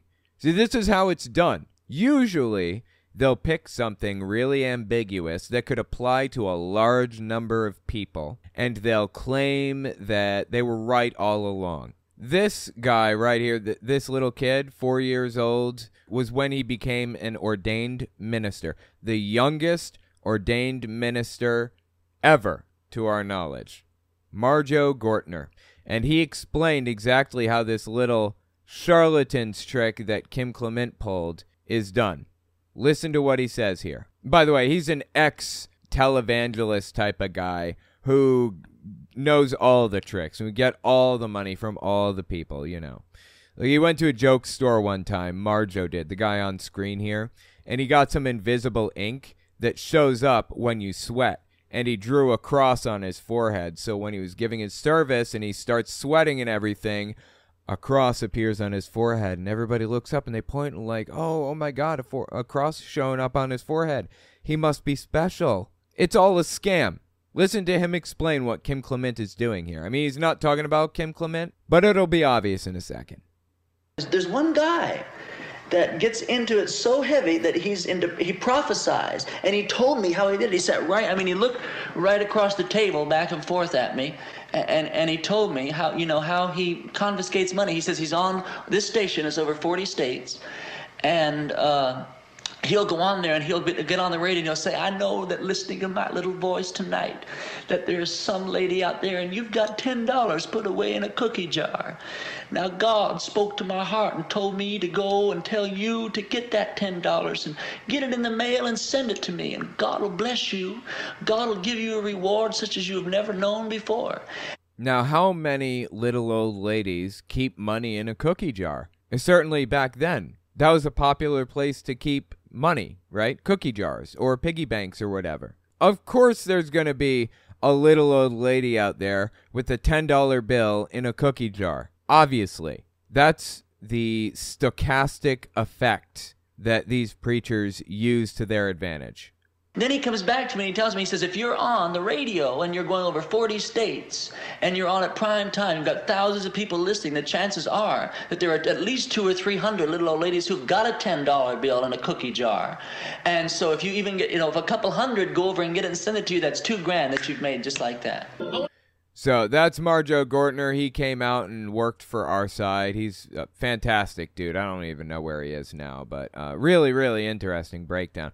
That's what Kim Clement did, effectively. Kim Clement made some vague claims that may or may not be verifiable, like saying, I will put at your helm for 2 terms, a president that will pray, but he will not be praying president when he starts. Most presidents get 2 terms. Almost all. The only 2 that have not received 2 terms, to my knowledge, are Donald Trump and Jimmy Carter. There's another president who became president and then ran for re-election, lost, and then ran again and won. So there's a little gap in there. I don't remember who it was exactly. There have been some weird little funny things with it. But by and large, this is a pretty solid prediction. It's pretty predictable that this is going to happen, right? A Republican, which, by the way, of course Kim Clement stands behind, is going to get 2 terms. Wow. Quite the prophecy, huh? For 2 terms. A president that will pray, but he will not be a praying president when he starts. I will put him in office, and then I will baptize him with the Holy Spirit and my power, says the Lord of hosts. So that's the basis for the belief that Donald Trump is somebody special. This claim that Trump will be a trumpet and that he'll put in a president for 2 terms that'll pray, but he won't be praying in office, whatever. That's the basis for all of this. Now, that's prophet number 1, okay? That's where a lot of this Trump is the Messiah stuff comes from. Kim Clement. And then there's prophet number 2.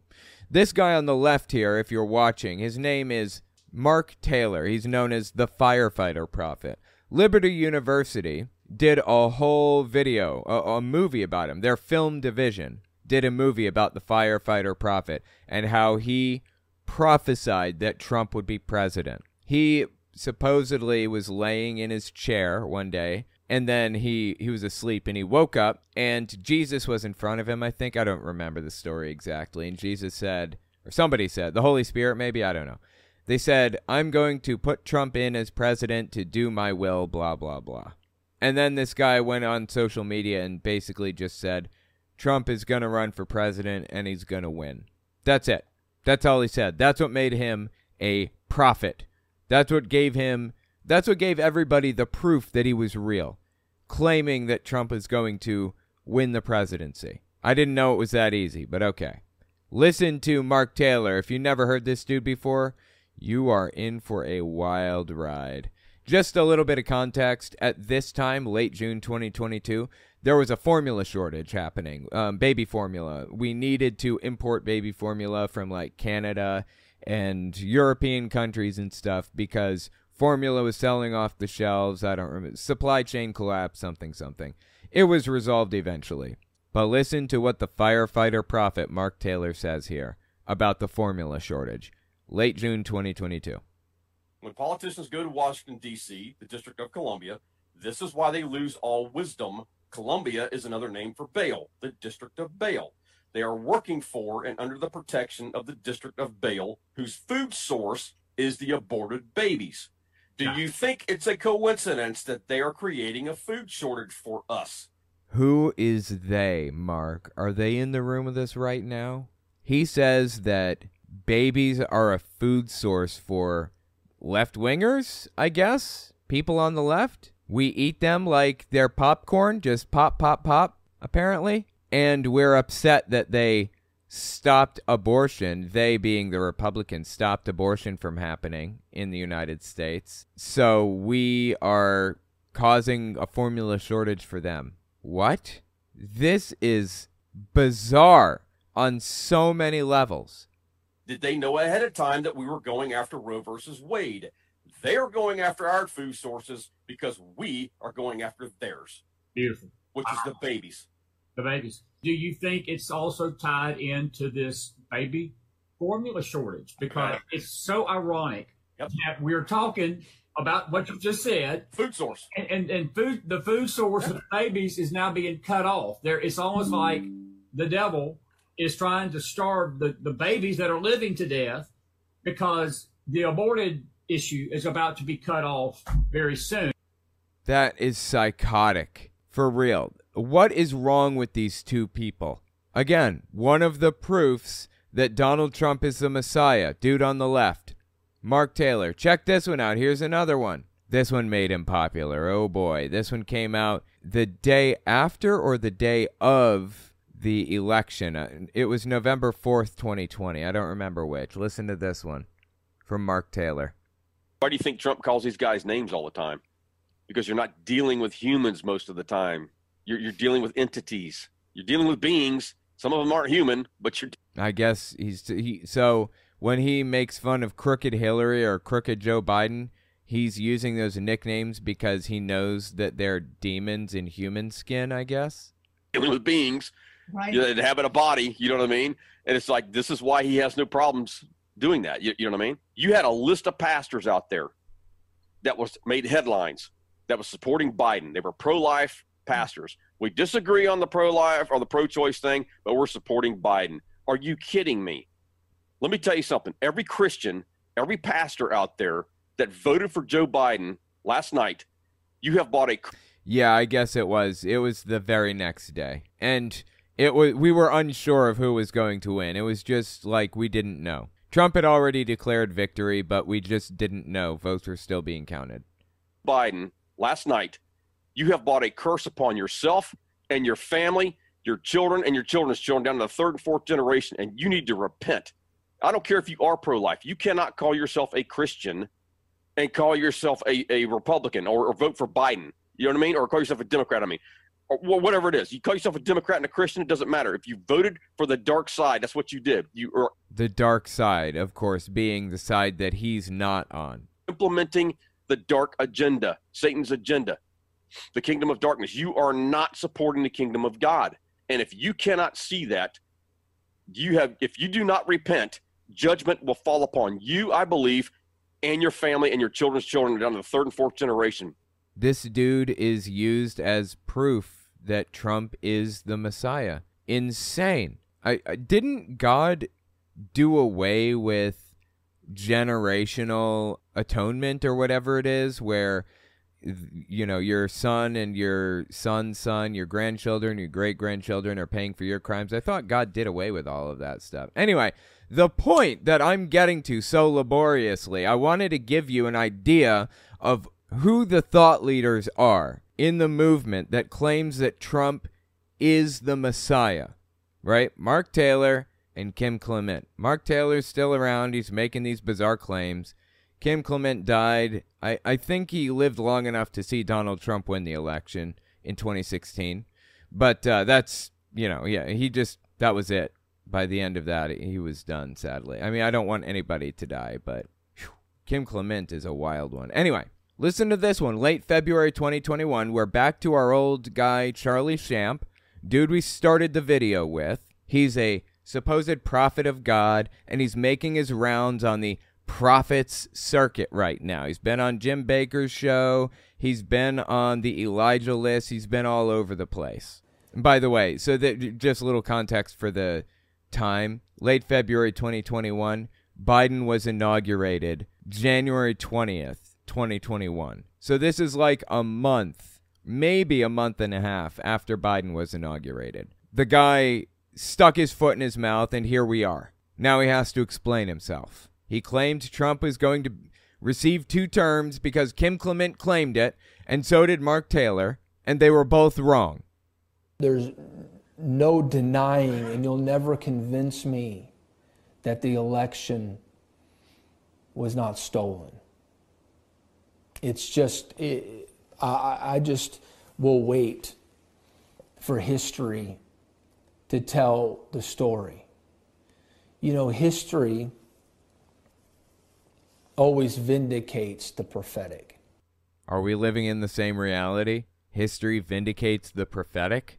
What? History never vindicates the quote-unquote prophetic from this guy and from all of these other so-called prophets, Mark Taylor and, Erskine and all of the others, Johnny Enlow and whoever else, Kat Kerr. They're never vindicated by history. What are you talking about? And also, this was years ago now. Has history vindicated this guy that Trump won the election? Of course not. Trump lost. Plain and simple. There's no other way to frame it. He lost, and he couldn't deal with the fact that he lost, so he caused a coup against the U.S. government to try to stay in power. That's what happened to Trump. Here's another one. Early February 2023. This one is a little bit more recent.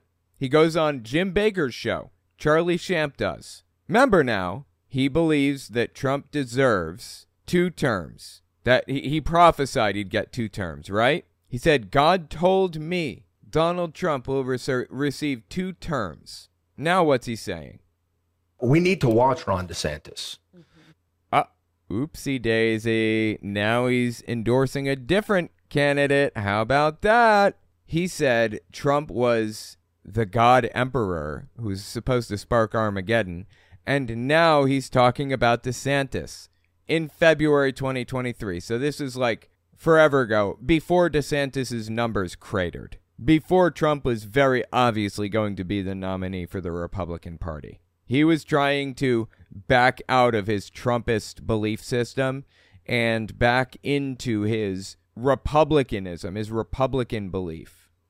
We need to watch Ron DeSantis because the Lord is going to use him in a powerful way. I had several years ago a vision that I went into where I remember. Yes. That vision you went into said Donald Trump was going to receive 2 terms, right? Okay, sure. Didn't say consecutive terms. I suppose they could be broken up. But the fact that he is endorsing Ron DeSantis or talking about him to any degree should tell you something about this guy. He's ready to sell his own mother out for $1. He doesn't care. All he cares about, he has no principle. All he cares about is money and what he can get out of the political beliefs that he spreads. That's it, seems to me. A vision that I went into where I saw 2 palm trees. Tell me about these palm trees, Charlie. I'm sorry, Prophet Charlie Shamp. I apologize. I want to give him the appropriate title here. Prophet Charlie. Go ahead. Tell me about these palm trees. I saw one of them was planted in California, the other one in Florida. And I said, Lord, what is this? These 2 palm trees? It's kind of interesting. He said, who are these palm trees? As though he was setting us up for the idea that they're actually people. But okay, whatever. Not going to nitpick. What is this? These 2 palm trees? He said, this palm tree from California is Ronald Reagan. This palm tree that is in Florida is Ron DeSantis. He said, Ron DeSantis or Ronald DeSantis. Ronald Reagan, Ronald DeSantis, okay. Is the second, has an anointing similar to Ronald Reagan. And I saw... Oopsie daisies. Dude just picked a whole bouquet of them. Gotta love it. I love it when they pick those oopsie daisies. That's just so ridiculous, dude. Honestly. It feels like 5 minutes ago he's talking about how much he loved Trump and how he's got an anointing. And now he's going to bring about Armageddon because he's the Messiah. And now he's telling us DeSantis is actually the guy with the anointing. I wonder if he's flip-flopped back to Trump now. Ronald Reagan, and I saw Ron DeSantis as a tree of righteousness, that palm tree. And I saw it uprooted from Florida and brought to Washington, D.C. Totally. I bet you saw this vision. Absolutely. Believe you without question. God's given you visions. Sure. And planted in Washington, D.C. And as the storms came, he was not moved. That's right. So as the storms came, I guess Ron DeSantis wasn't moved. This is just painfully ridiculous, right? Is it just me? How does anybody believe these people? That's right. There's something about Ron DeSantis that we need to begin to pray for. We need to begin to look at, because his ultimate future is to have a position in the United States as the president and be planted in Washington, D.C., and he would be like a Ronald Reagan. Yeah. Wow, he gave up on Trump so quickly. It was like nearly instantaneous. Bizarre. I wonder if this bouquet of flowers here are the oopsie daisies that he picked right outside the studio. Do you think he picked these oopsie daisies outside the studio? They've got a ton of them there. I know that much. And also, what's with this guy's beard? I'm not trying to like insult the guy. It's just odd, right?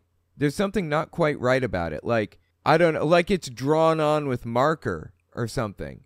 I can't really tell what it is. It's like his hair goes right up to his lip. I'm not sure what's going on with that, but it freaks me out a little. I'm sorry. And it's, you know what else? It's perfectly, exactly smooth from his sideburns down to his mustache. There's like a perfect smooth line. Just really strange, man. So once again, this guy is a sellout. Everybody else on this show, in my opinion, is a sellout, especially Jim Baker. Look, he's got one of his bonus buckets on the table in front of him, in front of the, behind the oopsie daisies.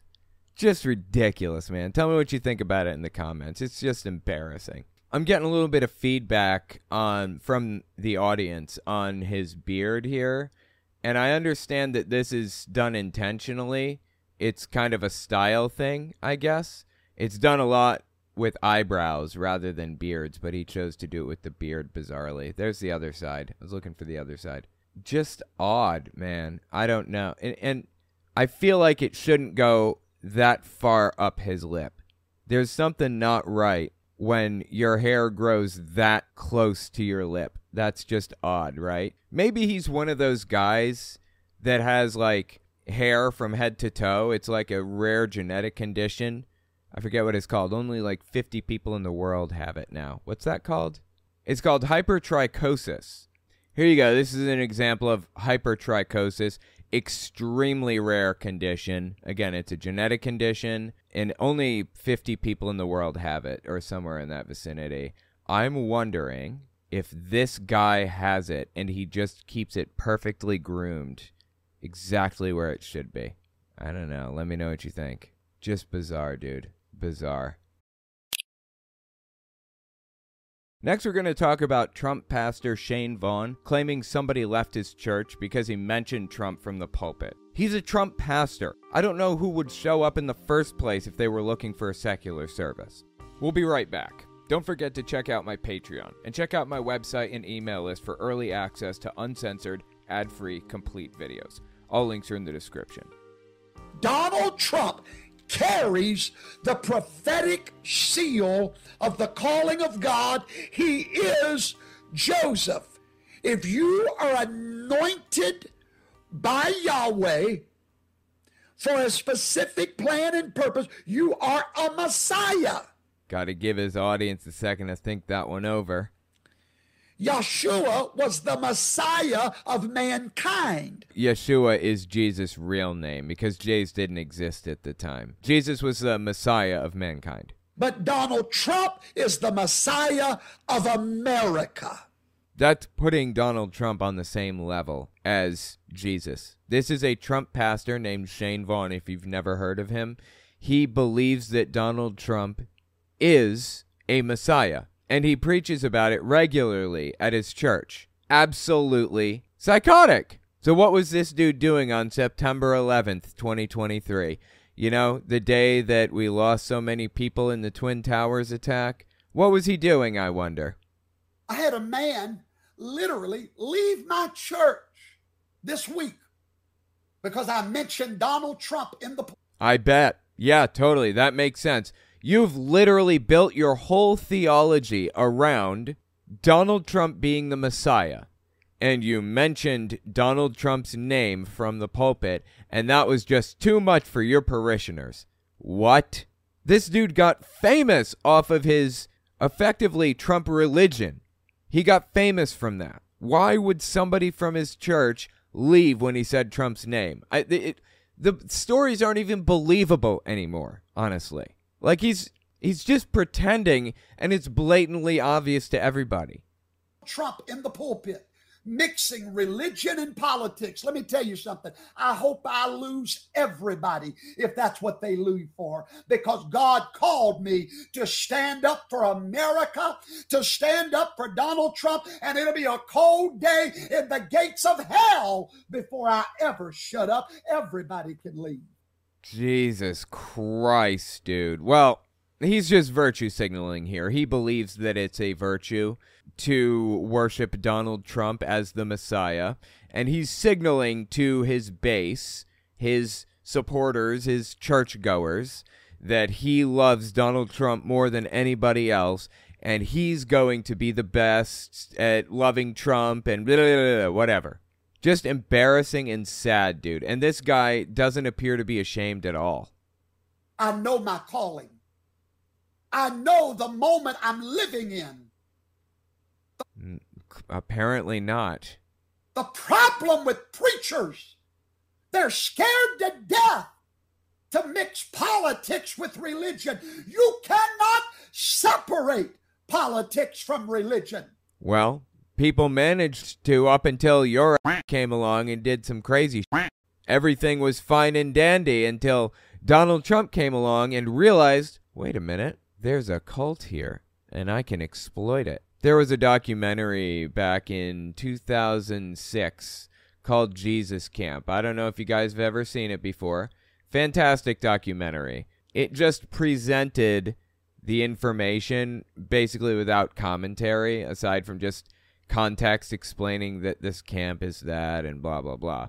Just watch what they did with this cardboard cutout of George Bush in 2006. Okay, we're going to welcome Mr. President now. Well, talk to him. What is it with people and cardboard cutouts of other people? I don't understand why that's so popular. I've never owned a cardboard cutout of anybody in my life. You know what? Maybe I should own more cardboard cutouts. Maybe that's what my life is missing. Maybe that's the problem. I need more cardboard cutouts. Say welcome, President Bush. We're glad you're here. I want you to bless him. Speak a blessing to him. Would you do that? Reach your hand to speak a blessing to him. Do some warfare over him. Some warfare.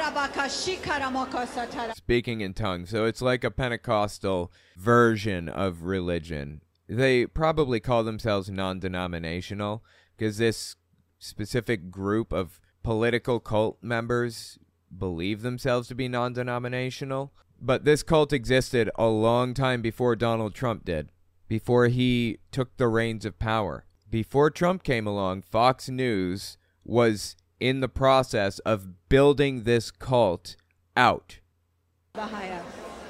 He has surrounded himself with spirit-filled people. So pray in the Spirit over him. Here he is. He's come to visit us. Yes, Lord. Thank you, Jesus. Tell him, Mr. President. One nation under God. Isn't this like idol worship? Isn't that what's happening right now? They're not worshiping a person. They are apparently seemingly worshiping a representation of that person. So the point is that the cult existed long before Donald Trump came along. He just grabbed the reins of control and used it for his own ends. For the record, I have like 6 videos of people on the right using cardboard cutouts of Mike Lindell and Donald Trump and George Bush and everything else. I'm not going to bother showing every one of them, but suffice to say there are a lot of them. A weird number of cardboard cutouts on the right, okay? Ticks from religion. They are one and the same. The point is, Shane Vaughn believes, apparently, that you can't separate politics from religion. They are one and the same. But until this little political cult that started out worshiping George Bush Jr., well, really started out worshiping Reagan, but it got bad under George Bush Jr. And then under Donald Trump, he's basically calling out to the fact that this cult exists, and it has existed for a long time. And he's a member of it now. It makes up about 40% of the Republican Party, in my estimation. I could be wrong. I'm just throwing a number out there based on some educated information, an educated guess, you call it. But I think it's about 40% of the Republican Party are members of the full-blown Trump cult. The people that Shane Vaughn believes are here to save the country and protect his dear leader and all this other stuff. Insane. Now, as it turns out, surprise, surprise, Shane Vaughn is a fan of Tucker Carlson. Who could have guessed? Well, Tucker Carlson came out with a conspiracy theory recently that Donald Trump is going to be assassinated. And Shane Vaughn, believing that Trump is his messiah, did not take too kindly to that. Give this a listen. Early September 2023. I'll tell you another plan that's not going to work. And I love Tucker Carlson. Y'all know I love Tucker. And I don't mean to disagree with Tucker. Boy, he's really hedging. He likes Tucker, doesn't he? No one is going to assassinate Donald John Trump. To do it, they have to go through his bodyguards. And I'm not. Wouldn't it be like funny in an ironic way? Like I don't wish death on anybody. I don't wish death on Trump even. I don't wish death on a single person on planet Earth because that's not who I am. But it would be so funny to see this guy completely wrong. Like, I really want to see this guy's theology wrecked, just destroyed in some way. Now, it doesn't have to be Donald Trump dying. I'm not a fan of that at all. But I really want to see it destroyed somehow. And I want to see how he reacts to it. He'll come up with some excuse, certainly. John Trump. To do it, they have to go through his bodyguards. And I'm not talking about the Secret Service. I'm talking about the super secret service. Michael, Gabriel, Raphael, every one of the angels that have been assigned to protect God's man. Are those the only names he could think of? Raphael, Donatello, Michelangelo, Leonardo, whatever? Just ridiculous. Is Raphael even listed as an angel in the Bible? Or did he just like start naming Teenage Mutant Ninja Turtles? Bible angel Raphael. Raphael is one of the archangels, apparently. I didn't know that. Wow, okay. That's news to me. Well, apparently he only knows those archangels. What were they? Donatello, Michelangelo, Raphael, and Leonardo? Were those the were those the archangels that protect Donald Trump? I think I've seen an artist's depiction of those archangels defending people. One of them uses nunchucks, right? The other uses a sword. The other uses sais. Really hard to remember. It's been so long since I've seen this artist rendition. Go on. Oh, that was the end. Okay. Well, here's the reasoning why he believes that Donald Trump is God's man, that he's the Messiah. Because a guy named Kim Clement back in 2007 prophesied that Trump shall become a trumpet, quote unquote. It says it right here on screen.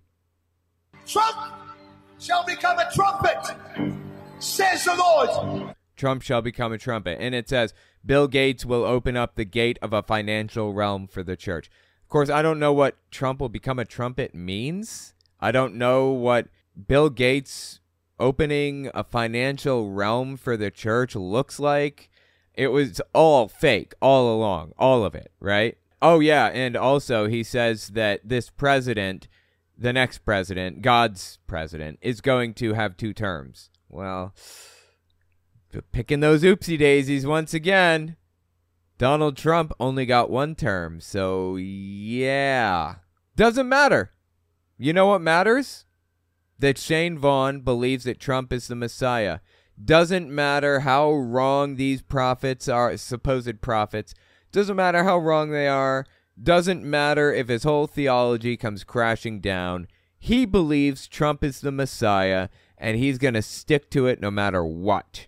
Listen to this. This is a little bit older. Early May 2021. I believe Trump was banned from Facebook. It was shortly after January 6th, a few months. And Shane Vaughn believed Trump to be the Messiah at the time. So he's doing everything he could to kind of amplify Trump's voice at the time. Listen to this. 100,000. Oh, and I apologize. Shane Vaughn is in the corner. Not much I could do to fix that. He kept himself in the corner. We need 100,000 patriots to become reporters for Donald Trump. Get his words out there, since they wanted to be so smart that they wound up being stupid. I don't know who they is, but okay, go on. Wound up being stupid because they made the same mistake that Satan made when he killed Jesus Christ. Satan did not kill Jesus. Jesus died willingly and of his own volition to atone for mankind's sins in the lore. Satan had nothing to do with his death. I mean, this just shows that this guy knows nothing about anything, right? He's not a prophet. He's not some special Messiah or any of that other stuff. Shane Vaughn is just a dude that's full of shit. And for the record, before he ran this grift, this Trump grift, he ran another grift as a life insurance salesman. He was selling life insurance to people. He'd get their social security numbers because, you need to. You have to get their social security numbers. He would take out a life insurance policy on them and name himself as a beneficiary. And when they died, he would get all the money, mostly from older people. I think he made $100,000 that way. I'm not really sure. But he spent 4 years in prison for it. When he got out, he started running this Trump grift. He's not even good at it. Satan did not kill Jesus. Because they made the same mistake that Satan made when he killed Jesus Christ. By killing that one man and killing his voice, he created a world full of little Christians that echo the message of Christ. See? Stupid on the devil's part. The Bible says, had Satan known what was going to happen, he would never have crucified Jesus Christ.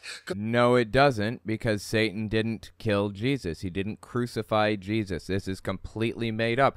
Where the hell are you getting this? Give me a verse, something, anything.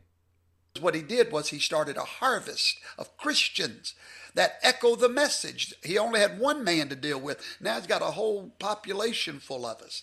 Same thing they're doing with Trump. Let him. Isn't that an interesting comparison? He just compared Jesus to Donald Trump and vice versa. How about that? How about that for a comparison?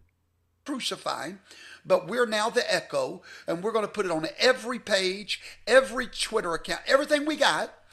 Now, because the oversight board didn't rule that we couldn't share Trump content. It's allowed on Facebook, for now anyway. So take advantage of it while we can. So it sounds like he's comparing Trump to Jesus in pretty clear terms, right? He views Trump as the new Jesus. I don't know how to make this any clearer. I'm ordaining all of you right now as evangelists of the Trump revival. Oh, that's how you make it clearer. Okay, well, geez, I didn't think it could be any clearer than that, but I guess it can. That's crazy. That is absolutely insane. This is mid-January 2023. Listen to him go off about his God Emperor. You are the 12 disciples. I.e., you, the people watching Shane Vaughn. Shane Vaughn's church are the 12 disciples to Donald Trump. Disciples that God has called to stand behind Donald Trump. And if Satan can get you tired, Donald Trump loses. Well, look, here's the thing. I don't know if Satan is attempting to make Donald Trump tired, but I will tell you this. I know for a fact that I made your mom tired last night. All right, sorry. I just needed a little lead up to that joke. Okay, let's keep listening. Loses. Because he cannot do this without you, and they know that. So that's why every day, drama, drama. And then here's what cowards say. I'm tired of all the drama. It's not drama. It's spiritual warfare. Well, look, your ass just called it drama, okay? I didn't call it drama. You did. If you don't want it to be called drama, then call it spiritual warfare. Jesus, dude, this is crazy. It's spiritual warfare. Learn the difference. Carnal-minded people think it's drama when the enemy is attacking and you are defending your territory like Donald Trump is. That's not drama. That is spiritual warfare for the nation of America. It's not pretty. It's not fun. It's not clean. But somebody's got to do it. Call me somebody. Jesus Christ on a cracker. This guy seriously needs help. Like, this is entirely too far. This guy is down a rabbit hole right now from which he may never emerge. How much you want to bet this guy would give his life for Donald Trump? I mean, he sees a shooter standing there pointing their gun at Donald Trump, and he runs over and stands in front of the gun as he pulls the trigger, saving Trump and dying for him. How much you want to bet he would do something like that? That's how much he loves Donald Trump. I'm telling you guys, there's a cult behind this. The cult's been forming for a long time. It's not unique to Trump. It existed under George Bush too, but Trump had the mental acumen to recognize it for what it was and grab hold of it and keep it. That is psychotic. Wow, just like dead silence from this dude, okay. Somebody's got to do it. Roar 24. Roar 24, what does that mean? Roar 24. I have made up my mind. I'm more determined now than I've ever been to stand behind this president. I'm more determined now to stand behind the anointing. I don't agree with everything the man does, but I do agree with everything that God does. And God appointed Trump as the Messiah. Thus, anything that Trump does is excusable. Trump is the second coming of Jesus. He's the Son of Man. He's going to take political control over New Israel, as he calls America, and he's going to spark Armageddon into being. That's what he believes, really. This is insane. Does. And if God's okay with the man, I'm ready to join hands with every one of you and sing like the old black churches used to sing, I'm not tired yet. Wow, dude. Like the old black churches saying. Why did he pick out old black churches? Why didn't he pick out old white churches? Why didn't he pick out current white churches? Don't white churches sing? Don't all churches sing? Kind of a weird thing to like zero in on, isn't it? Is it just me? I'm not tired yet, he says. Does. And if God's okay with the man, I'm ready to join hands with every one of you. Well, how does he know God's even okay with the man? Like, doesn't God have like a master plan? Right? Isn't there a master plan at play? Isn't there like an overarching thing that God is trying to make happen or whatever? Isn't that something he believes? Do you think that maybe God's master plan is at play and that's why Trump was removed? Do you think it's possible that God wanted Biden in office rather than Donald Trump? Is that a possibility? A man of religious virtue, Biden being the good Catholic that he is, versus the pussy grabber? I mean, I'm just going to say it, I'm sorry. Versus him? How do you arrive at a conclusion that Trump is God's chosen man and Biden isn't? That makes no sense to me whatsoever. None. Okay, now that brings us to early August 2023. Shane Vaughn has some legal arguments he wants to lay down for us so that Donald Trump can get himself out of the trouble that he's in right now. Check this one out. So by the time these appeals are filed, Donald Trump... Talking about his indictments. Trump is up to like, what, 4, 5, 6, 7 indictments? I have no idea at this point. He's up to a ton of indictments right now. Federal and state. The state of Georgia, the state of New York. I mean, I don't even know where else. Donald Trump will be reelected president. Now, you already know that the Department of Justice has a long-standing policy. What is that policy? The Department of Justice doesn't have this policy. But okay, let's let him get it out. You do not prosecute a sitting president. Interesting choice, picking that word prosecute. There is a single memorandum passed around the Office of Legal Counsel that said, in their opinion, the president can't be indicted for a crime because there's a remedy for that, and that's impeachment. If he's impeached from office, he can be indicted after that for what he did while in office. Has nothing to do with prosecution. That's a relevant distinction because in this case, we have Donald Trump doing something wrong, illegal, and being indicted and charged and all that other stuff. And Shane Vaughn just flipped the word there. No, now it's not you can't indict a sitting president, which again is just from a memo that was written by the Office of Legal Counsel, whatever. Not a law, just a tradition. He flipped it from you can't indict a president to you can't prosecute a president. Nice little bait and switch there. Guess what Donald Trump will be at that time? That's what he'll be. Sorry. It's what Donald Trump will be at that time. A sitting president.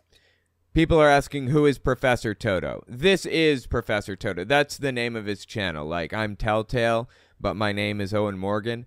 This is Shane Vaughn, but his channel is Professor Toto. The idea is he's like the dog from The Wizard of Oz, who, when all of the people showed up there, the dog pulled the curtain back and showed the wizard was pulling all the levers to scare people or whatever. Well, he's pulling the curtain back and showing the face of the deep state or whatever other nonsense. That's the idea. He's on like Telegram and Rumble and, you know, all of the other weird right-wing places. Anyway.